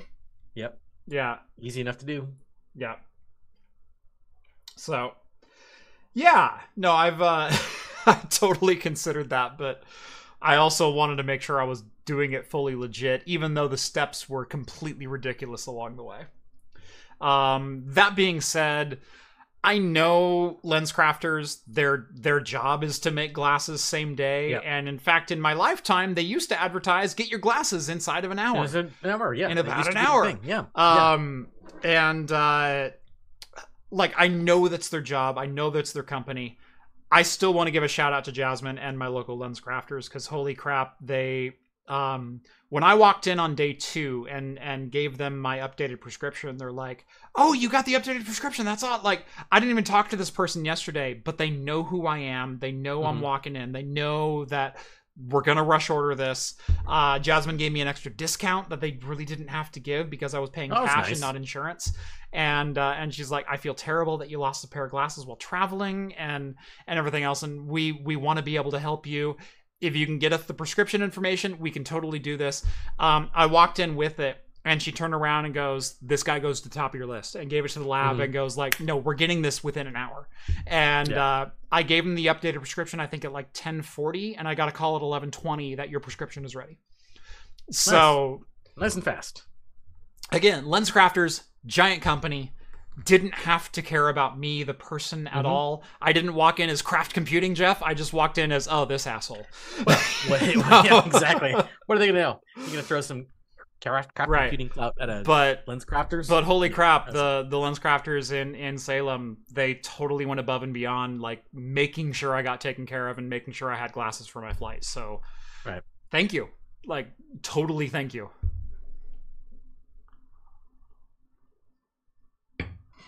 You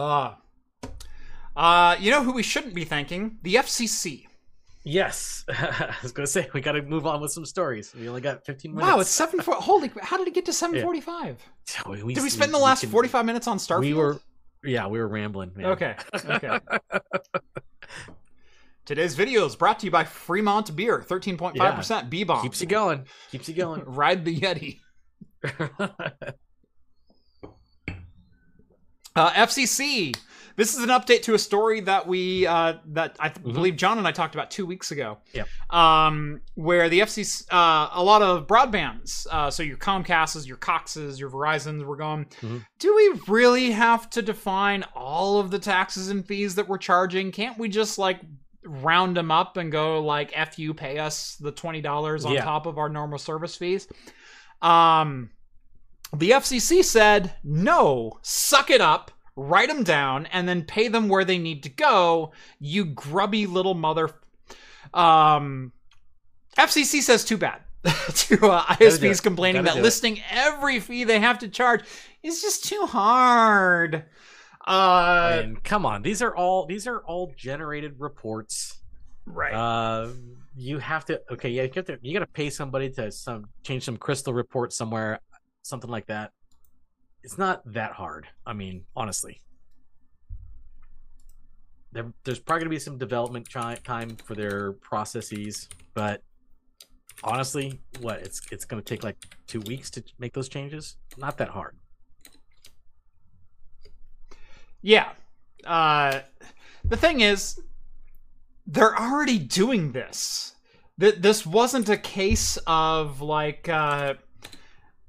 hey, you need us to change our billing practices and start defining everything that we have. It was, no, you have to still define what each individual tax and fee means. They're probably still tracking it. They're just like writing a report to the bill that gives to the customer to say, oh, here's all the fees, slap together, boom, there it is. Yeah. And now they're just forcing them to develop the report to, oh, no, you got to spit them all out. Yeah. They got them stored somewhere in a database somewhere. Yeah. Everybody's got that. Oh, I'm going to say database. Maybe an Excel spreadsheet. I don't know. So Lumen says, I was hoping the FCC would clap back at them for asking for zero transparency on their bills. Actually, they did a little bit.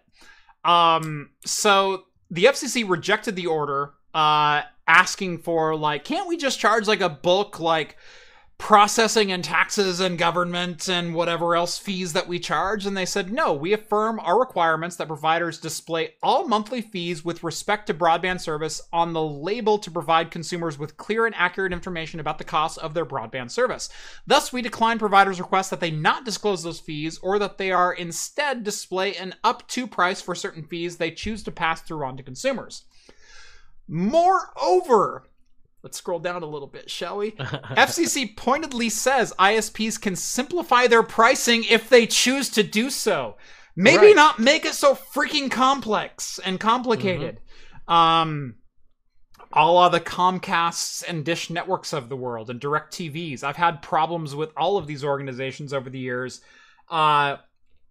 charging random service fees and then like, oh no, you get 30% off for the first 6 months, and then if you get a kicker from months 3 to 6, you also get an additional 10%, but then those both cancel out, and then we get you into the new rate, which is based on the previous 6 months allocation of the data that you use. But it's like they've got a whole flow chart. It's literally like an MLM payout scheme, but inside of a broadband bill. Yeah. We also disagree that clear disclosure of the fees has the potential to cause significant confusion for consumers and add unnecessary complexity for providers due to the huge variety and quantity of fees on broadband providers. Providers must itemize the fees on consumer bills, and we see no reason why consumers cannot assess the fees at the point of sale any less than they can when they receive a bill. Wow, what a thought. Providers are free, of course, to not pass these fees through to consumers to differentiate their pricing and simplify their label display if they believe it will make their service more attractive to consumers and ensure that consumers are not surprised by unexpected charges and fees. That means stop charging only $90 for broadband and then $120 after services and fees and taxes. Right, why not just advertise your broadband as $120 and be done with it? Yeah. Boom. Nope. Maybe no bait and switch to the consumer might be beneficial to the consumer understanding what the bloody hell you're trying to charge. So yeah, no, if you read legalese, this was kind of a scathing letter. Yeah. Quit gouging. Yeah, exactly. Just charge what it is supposed to be charged and get done with it. Further, we are not persuaded that it will be burdensome for ISPs to itemize on the labels the fees that they opt to pass on to consumers above the monthly price, particularly since providers acknowledge being able to describe such fees to a consumer over the phone and on a consumer's bill once the consumer subscribes to the service. So if you have to explain it, you have to itemize it out for yourself anyway, so you can explain to customers why the bill is as it reads. We also find that any such burdens are far outweighed by the beliefs to consumers when they are shopping for service. ISPs could alternatively roll out such discretionary fees into the monthly base price, thereby eliminating the need to itemize them on the label anyway. Just make them one. Stop advertising lower than you can actually charge, Say, and just charge consumers what they should be paying in the end. Done. One flat price. Yep. You have de facto monopolies anyway. Why are you trying to fool us? Yeah, exactly. Where are they going to go? Most places only have like one or two ISPs. One broadband provider. That's it. That's all I have in my area. We have two now, which is nice. Yeah. But I have yet to like threaten my current one with moving to the other one because I haven't really heard great things. It's Xfinity. I haven't heard that they're any better than my current provider, so I guess I could like threaten them with like, hey, give me a good deal or I bounce. Yeah. But I haven't done that yet. Yeah. Yeah, I don't even have that power because I have Comcast or I have CenturyLink DSL. Yeah. Those are my two providers. CenturyLink's even worse. which I don't put into the definition of broadband because, well, neither does the FCC. Right. Yep. Yeah, I'm just taking a look at my current bill, and it has my flat rate, and then it has one internet infrastructure fee, whatever that means. Yep. They might be rolling up all the fees up into one like this generic fee, infrastructure fee. But I mean, to be fair, if the fee's only like $10 and whatever.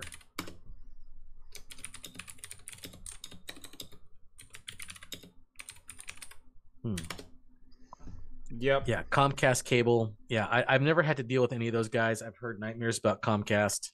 Yep. Can confirm. Nightmares about Century. I've heard nightmares about Century, but I haven't had to deal with any of those guys, so yeah, I kind of count myself lucky. So let me clarify. I really have 3 broadband providers that I can choose from. Only 2 of which are broadband by the FCC's definition. 100 meg and 10 up.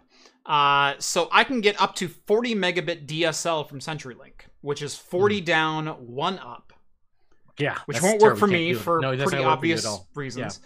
I have Comcast, which offers gig down and 35 up. They used to offer me 50 up, which I paid extra for, and then they stopped offering 50 up, but still charged me for the 50 up, even though they dropped it to 35. And so I said, well, drop me down to the regular price, and so they took $20 off my bill finally. But I still paid for the extra upload for a number of months. Even though you didn't get it. Even though I didn't get it. Even though symmetrical DOCSIS is totally a thing that they should be rolling out right now to get me like 300 up on a gig down. If they wanted to, yeah. If they just freaking turned it on, which they don't. I have Comcast here. I also have Starlink. And the reason I have Starlink is not because I'm uppity or I think Elon Musk is the savior of all. No, I freaking hate Elon Musk. But I do have an RV, and so I do have the Starlink RV plan, so I can take my RV and not have to rely on campground Wi-Fi. In fact, twice now. Notoriously terrible. Right, which twice now, I've ran Talking Head streams off of Starlink. Yeah. Now, the reason I have Starlink is because it serves as a fantastic alternative to Comcast if Comcast ever goes down. 3 times I've ran Talking Heads off of Starlink. And the idea being was that I make a decent amount of money whenever I do a live stream. Upwards of like $200 per stream is about what, I mean, just full transparency, what I make between either sponsor spots or super chats or whatever else. $200 per stream. If I save myself 2 live streams per year, I've paid for my Starlink connection. Yeah, there you go. So I have Starlink. Guess what? Last year, I used it twice in lieu of Comcast when Comcast was down on a Wednesday night. And once I broadcasted live from a campsite off battery power. Yeah. And that was freaking cool. That's pretty cool, actually. So that's Jeff, why I have Starlink. Wilderness streamer. Right.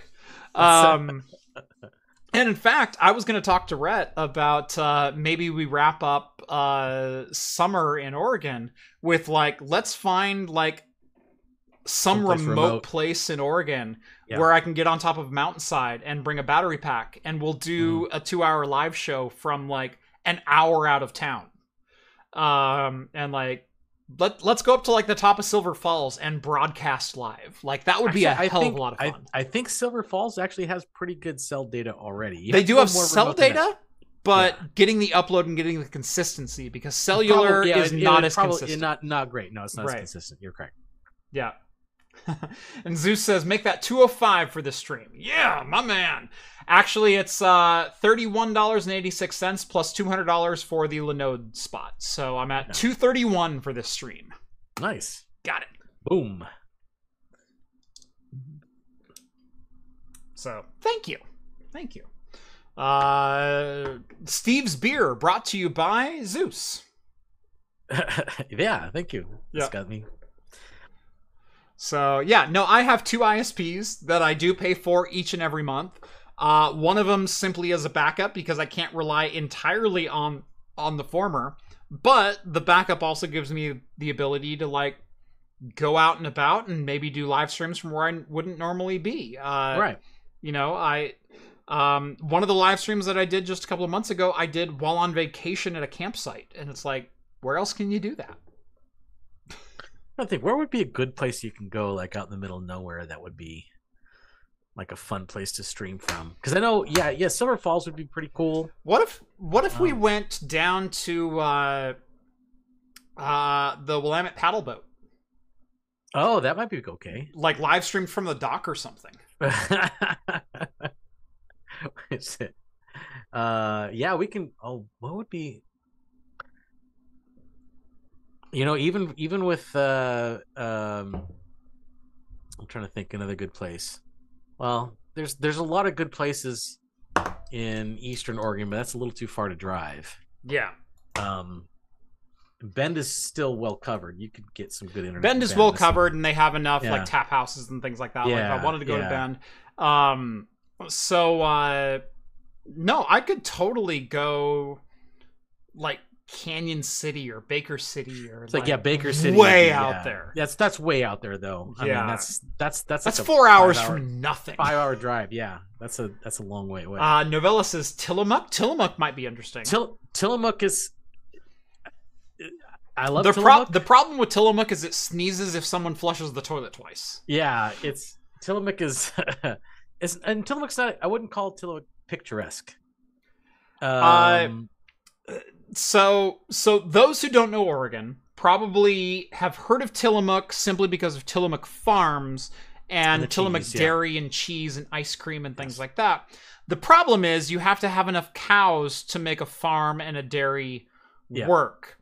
And so Tillamook is kind of a wonderful place to drive through. They've got a couple of really good bars there. They've got a couple of really good restaurants, but holy crap, anywhere within like a 15-mile radius of Tillamook is not the most pleasant place to be. It just smells. You can smell the cow farms miles away from that place. Would Starlink work on a light aircraft? Not the version of the dish that I have. So Starlink does have a roaming dish, which is a flat mountain dish that can receive from multiple angles, but it doesn't necessarily have the same speed capabilities as the standard dish that can triangulate with wherever the satellites are coming from. And it's more made for vehicles, not planes or boats or anything like that. Yeah. You know, it'd be kind of, I mean, it's a little more Northern California than Oregon, but like if you do a live stream from like the Redwoods, that would be pretty cool. Gold Beach, Rogue River. Gold Beach, yeah, there you go. That'd be fun. That would be fun. Hell yeah. Yeah, there's a lot of places on the coast that are just not Cannon Beach, but Cannon Beach. No, even further south, Bannon. Oh, yeah. They have all those rock formations. Go hit the dunes and the golf course right there. Yeah, that'd be cool too. Yeah.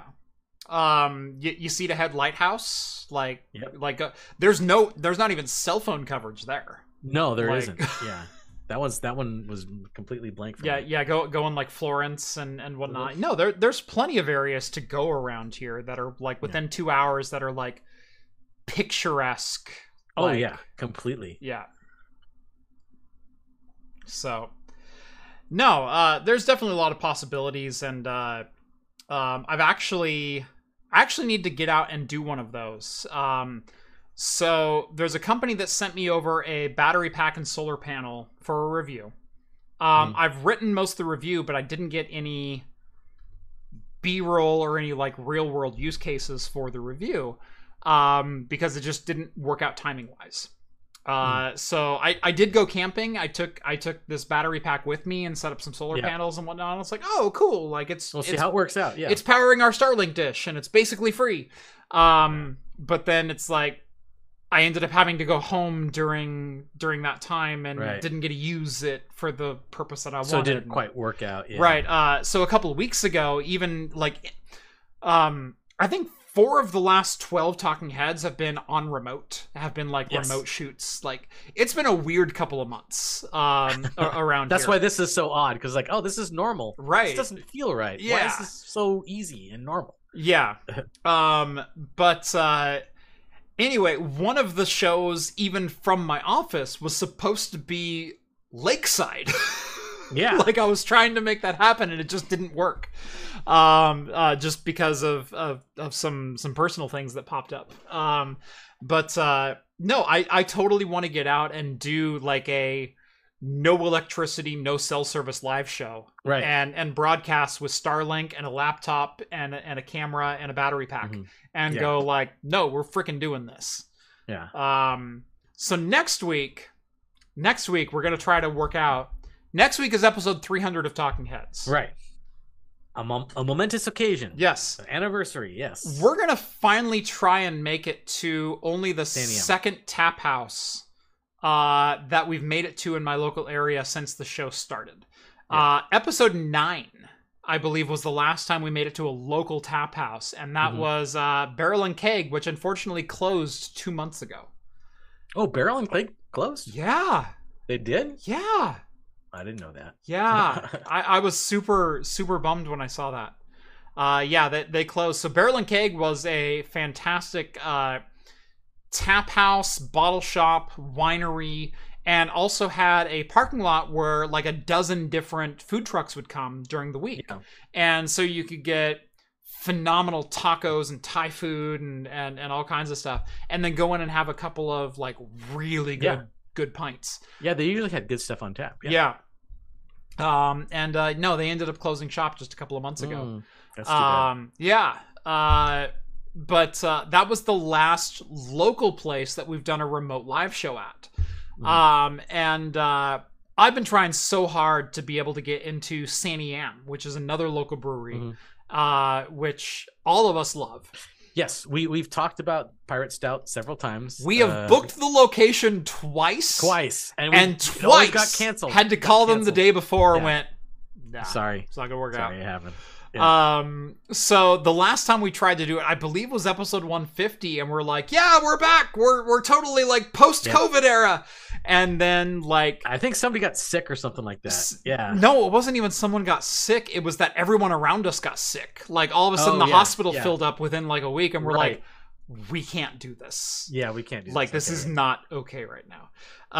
But we're gonna try to book Sanny Am Brewing. They have a meeting room, with a giant glass window, like a giant glass wall, with a full view of their brewery behind us. You can see all the kilns and stuff like that. It's a beautiful room. We're gonna try to go there next week for episode 300, and we're gonna try to have all 4 of us, all hands on deck, do a show, maybe talk about the history Talking Heads, maybe talk about some news stories. Who knows? But we're gonna try to do that next week. And then I think maybe at the end of the month we will try to do a live show somewhere remote as summer is ending here in Oregon. Yeah, it's actually cooled down quite a bit because we had quite the heat wave, and then this last couple of days we've had rain and overcast, and I mean, not that I'm complaining. I like the little respite a cool weather. Mm-hmm. But yeah, we'll see. Will chimes in with 250 in euro money. That's like 252 in US money. So thank you very much. Getting close. Using 5G as my main internet for 2 months, 250 down, 25 up. That's definitely not shabby. That's not too bad. My problem with 5G internet actually comes down to latency, where you'll suffer about 10 times the latency as a wired connection. And it's nothing against it if that's your option, because it totally works. But for incremental file handoff or synchronization or things like that, latency is a huge issue, barrier to speed and actual throughput and bandwidth. And it works great where it's kind of like hard drives. If you're sequentially writing a hard drive, some newer hard drives are as fast as early generation SSDs, where you can sustain writes of like 400 megabit per second. And you can read at like 300 or 400 megabit per second. But then try to open that one Word document from 3 months ago that is fragmented across two different sectors. It's a whole thing. Taking so long, right? So yeah, no, I've actually used 5G for a number of things. On my phone service is Google Fi, and it's basically unlimited. So we have 12 gigs of guaranteed high-speed service. But then as long as you're in a low service area, they never turn you off from high speed. Right. And we're in a low service area. And so I've used 30 gigs in a month before, and I've never been transferred to the low speed tier, till the end of your billing cycle or something like that. So whenever I travel, my phone is always not on Wi-Fi. Simply because it's an extra security measure, because I don't have to trust the local access point. I just have to trust my mobile network. And I'd rather trust Google Fi than I would Starbucks or Tim Hortons. Some random Wi-Fi connection. Right. Or internet Wi-Fi, or, airport Wi-Fi or something like that. And so my phone is always on mobile data. And it's worked great. I've done, video conferences over tethered cell phone connections before, and it works fine. But you do notice a thing when you try to actually sling data from one thing to another. Right. You do too much. It bottles up quick. Outside of it does crash it a little bit. Takes the performance down. Anyway, we have two very quick beer stories to get to. Yeah. Western Mass News says this beer festival is unlike any other in the country because this beer festival takes place inside of a corn maze. Yeah. Can you imagine, just from someone who has worked and still sometimes works in the live events field? Yeah. Can you imagine getting regulatory clearance to hold a beer festival in a corn maze? I know that's the part that kind of cracked me up about this article, because it's like, I mean, you can see from the picture, okay, corn maze. The passageways are not that complex. There's some interjoining passageways. Right. So they're not that hard to get around. And I think that's probably how they got approval for it. That's probably what it is. Because if they made it any more complex, it is after somebody gets a little inebriated, they're gonna just be lost in the middle of this thing. So I've seen some corn mazes, and as someone who works, let me just state, in the haunted house industry. Okay. Someone who's been involved in the haunted house industry for almost 20 years, who has dealt with everything from corn mazes to haunted houses to public events to getting permits for this and carny style food and deep fryers and like everything that goes into an event like this. These are some of the straightest lines I've ever seen cut in a cornfield. So you have Depot 1, Depot 2, Depot 3, and Depot 4. And then you have, we'll go to tent A, tent B, tent B, tent A. There's nothing but straight lines in here with single in, single out passageway. Yeah. That's the only way they got approval for this. Yeah. If they made it too complex, people would get way too lost. But it's still a pretty neat concept. Right. I kind of like this idea. There's one intersection that I can see, or two intersections. Yes. There's one right here, and there's another up here that go like go to tents 1, 2, or 4, or go to tents 2, 4, or 7. Yeah. And that's it. Other than that, it's A to B kind of destination. Right. It's not, which is why this is okay. Yeah, this is why this is okay. I kind of would like a more complex corn maze. That would be kind of fun. I can see why insurance purposes and certain reasons why they can't do that. You're never going to get that. You're never going to get approved for that. Yeah. So, one little known fact about me is I've been the manager of a haunted house in the area. One of the most popular haunted houses in the state of Oregon for almost 20 years now. Mm-hmm. I have been managing the haunt in some capacity since 2005. So this is my 18th year going into. I will be managing this haunted house this next month. I used to do Disneyland style photos at this haunted house where we would take your picture inside and then I'd sell you your photo outside. And it went from print to digital where it's like, hey, pay me $5 and I'll email it to you now. We were one of the first haunted houses to offer animated GIFs of your experience inside the haunted house, where we had an infrared camera that would capture like 12 frames of you getting scared at like 5 frames per second. It was awesome. And I'd send you an animated GIF of you getting the life scared out of you. And then transitioned from that into actual haunt manager and kind of general manager of the attraction in the last decade or so. And so this is Milburn's Haunted Manor. It is out of Hubbard, Oregon, and it is like 30 miles from anything except from Steve. Well, or John. John actually kind of lives closer. Yeah, John even lives even closer. But yeah, it is in Hubbard, Oregon. I manage this every single weekend in October. We are one of the highest rated haunted houses in the country. We are in the top 50 haunted houses in the country and consistently the first or second rated haunted house in the state of Oregon. I look at this and I see all of the problems and all of the logistics and everything that went into this, and I understand why there's only one pathway that leads from one tap house to another within the cornfield, and that's because of fire marshals. They don't like events like this. They don't like enclosed spaces where it's hard to get in and out of. They don't like flammable enclosed spaces. Yes, with lots of people congregated in open areas inside of them. Yeah. Jiff just lost 10 points for respect of our host. Oh, you mean what they called the original dancing baby things back in 1996 that I was present for? We've had this thing about GIF and GIF. I still think it's GIF, even though the original guy says it's GIF. Everybody, the popular nomenclature is. I'm really surprised you say GIF because GIF came way later than GIF did. No, I'm not saying it didn't. I'm just saying that just seems to be what everybody's saying it is now.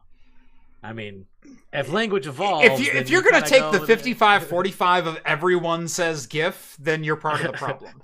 Well, I mean, there's people that don't speak proper Old English anymore for a reason. Right. Because things evolve. I mean, yes, maybe it was originally GIF, but you could cling on to that too. You can also answer your phone with ahoy hoy if you want to as well. No one's going to discount you for that. Hello? Ahoy hoy. Who are you looking for? Well, I'm trying to call 3. Well, this is 7. Like, yeah. His name is Jeff, by the way. No, I've always known it as GIF.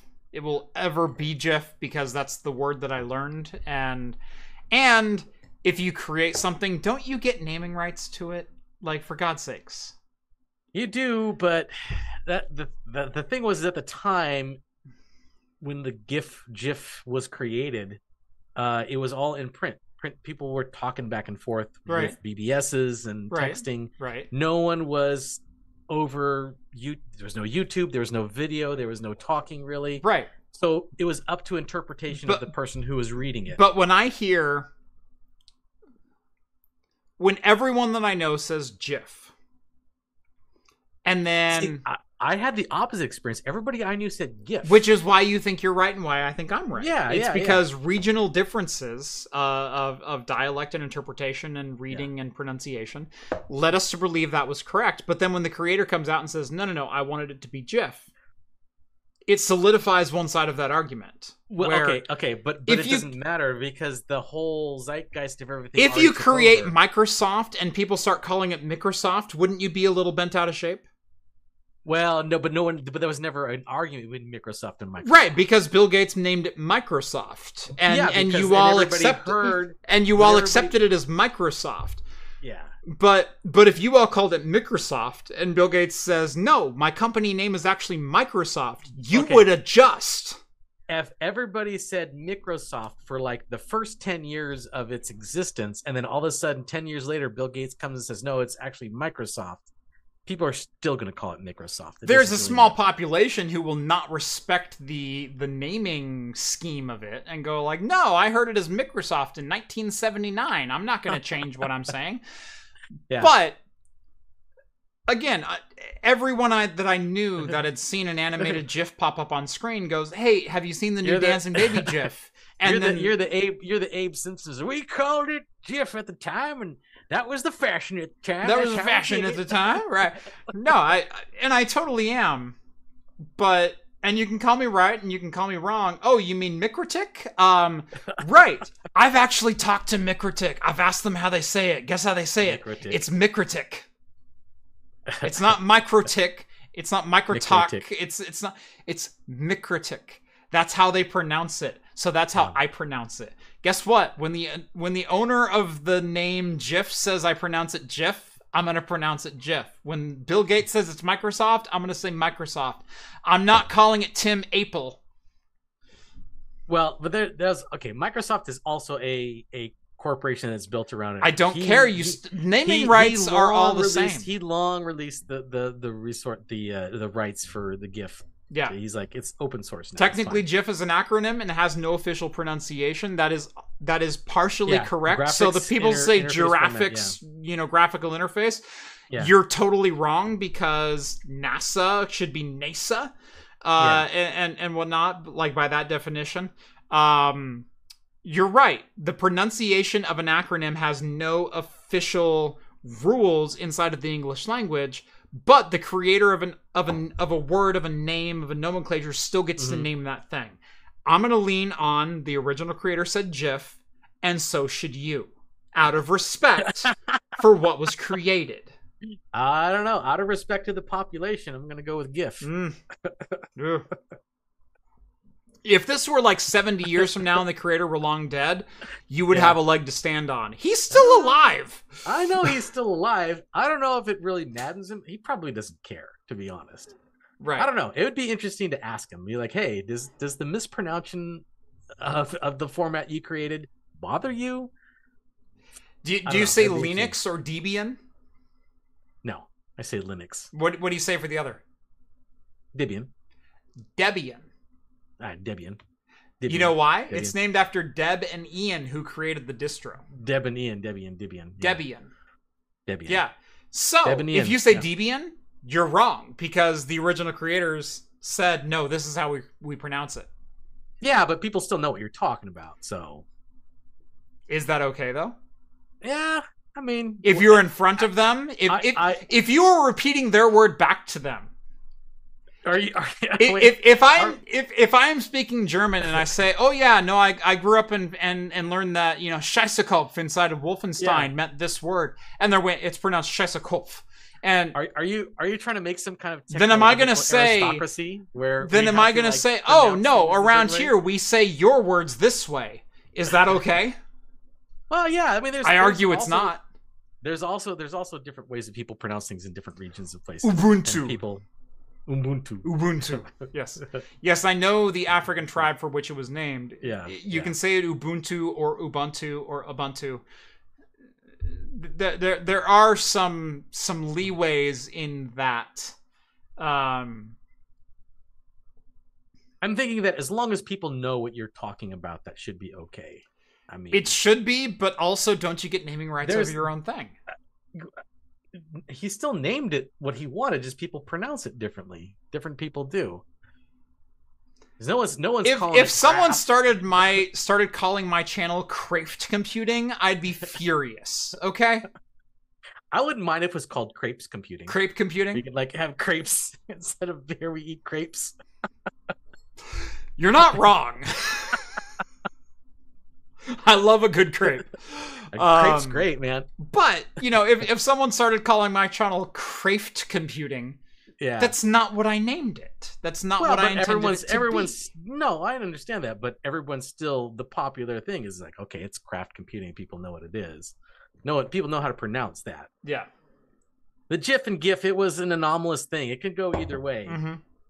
And, you know, like, since there was no real official pronunciation at the time, people went one way or the other. So just kind of what the popular way went. Yeah. Yeah. You get naming rights, you don't get pronunciation rights. You're arguing way into the semantics, and you're still totally wrong.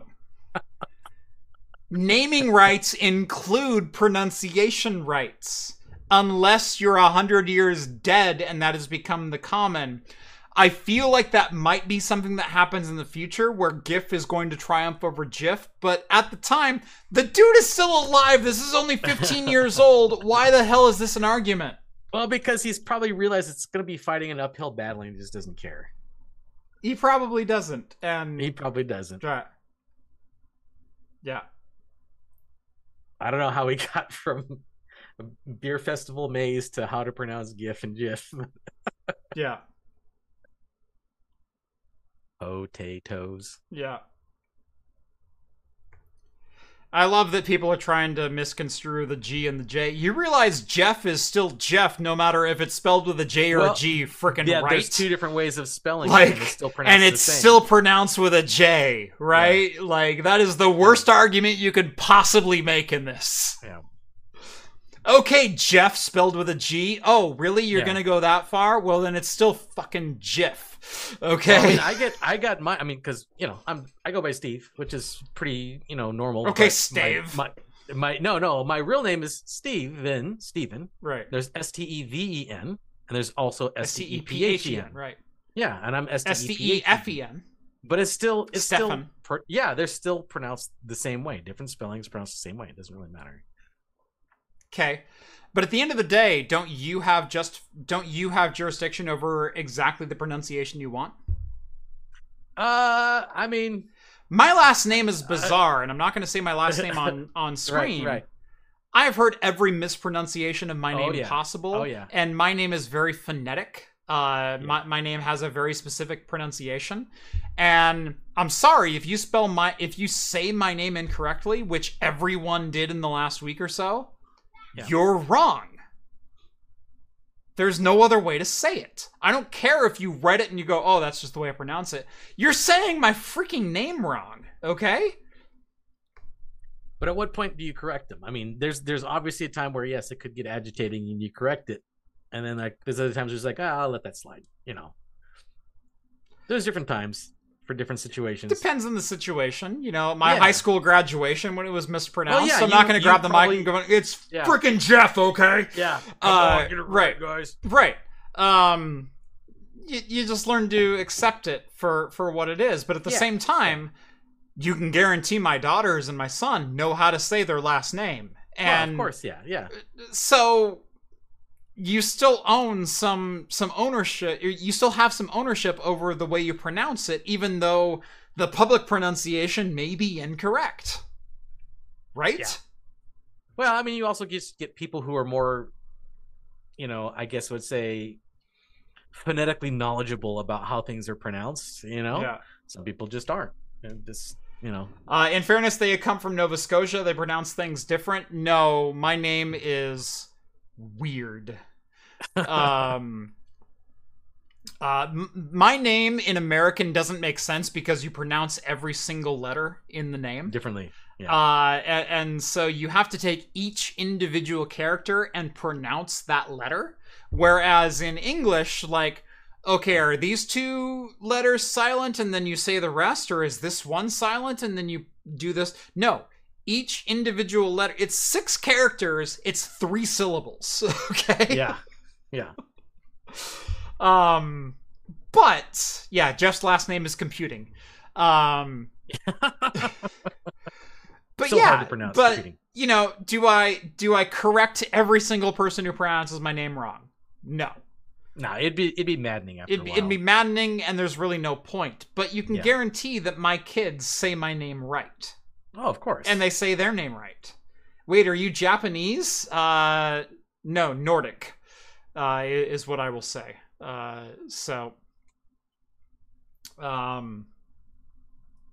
Yeah, just like Jeff's wife's name is producer. Exactly right. Yeah. I don't have a wife. I have the producer. The producer. Right. Yeah. Anyway, we have been talking about this for way too freaking long. For way too long. It's pronounced Jiff, and this has been episode 299 of Talking Heads. And Steve, if you miscorrect me right now, I will cut you off, and I swear to God, we'll never have you back. It's fine. I don't care at this point. Jeff IKEA Computing. That's actually way closer than you might imagine. Anyway, this has been episode 299. Thank you all so much for joining us on this Wednesday night, or in podcast form over on Anchor.fm, or wherever your favorite podcasts are found. Join us every Wednesday night at 6 p.m. Pacific time for the latest in beer and tech news. Steve, you have anything good of the order? Any like Hops and Brews projects coming up? Well, not real. Well, I think we're probably gonna do some more reviews. I think John just dropped the pickle pie one, which was I don't know if you watched that one. I didn't watch the pickle pie one. Okay. I heard there was a fantastic glass used in that video. Yes, there was. I can also say I know there's a barrel-aged beer coming up that we're all going to be part of. Yes, there's one that we're going to be part of. That's going to be a lot of fun. Yes. But as far as I know, that pickled pie beer, if John has another can, that might be the one pickle beer that you might actually like, because it's not very pickle forward. There's not much pickle in there at all. Doubt.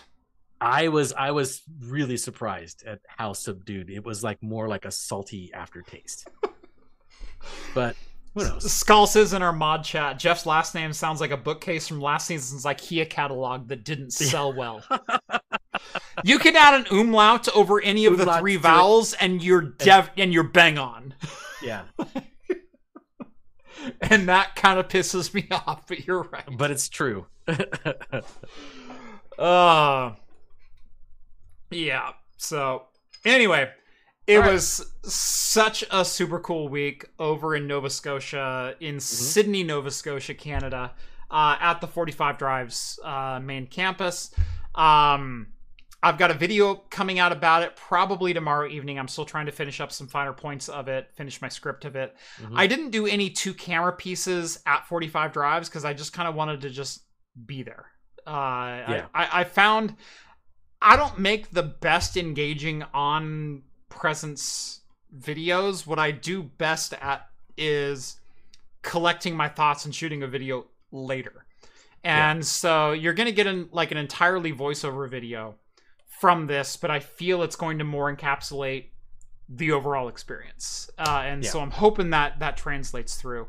It's been a long time since I've done a voiceover only video. There's a couple of them on my channel, but hopefully it's you get everything you need out of it. And should be fun. Anyway, got a lot of really cool videos coming up on the channel. We're going to be reviewing the 1X Player 1X Fly. I've got a short throw 4K laser projector coming up on the channel probably next week. That should be a lot of fun. I've got a new board from Latte Panda and another one from Zima coming up here shortly. Not the drink Zima. Not the drink Zima. The single board computer Zima. Yes. There it is. I have one of them right there. So Zima sent me a care package with their new thing that I'm going to put together into something. Plus, we're going to keep moving forward with the Proxmox TrueNAS kind of single like home lab server build with the 8-bay NAS. That should be a lot of fun. A lot of cool stuff coming up on the channel. Hope you will all join me for that. Anyway, this has been episode 299. Thank you all again so much for tuning in. And as always, we'll see you next week. Next week, 300. Cheers, everyone. Yes. See you guys. Hopefully live from a brewery. Hopefully.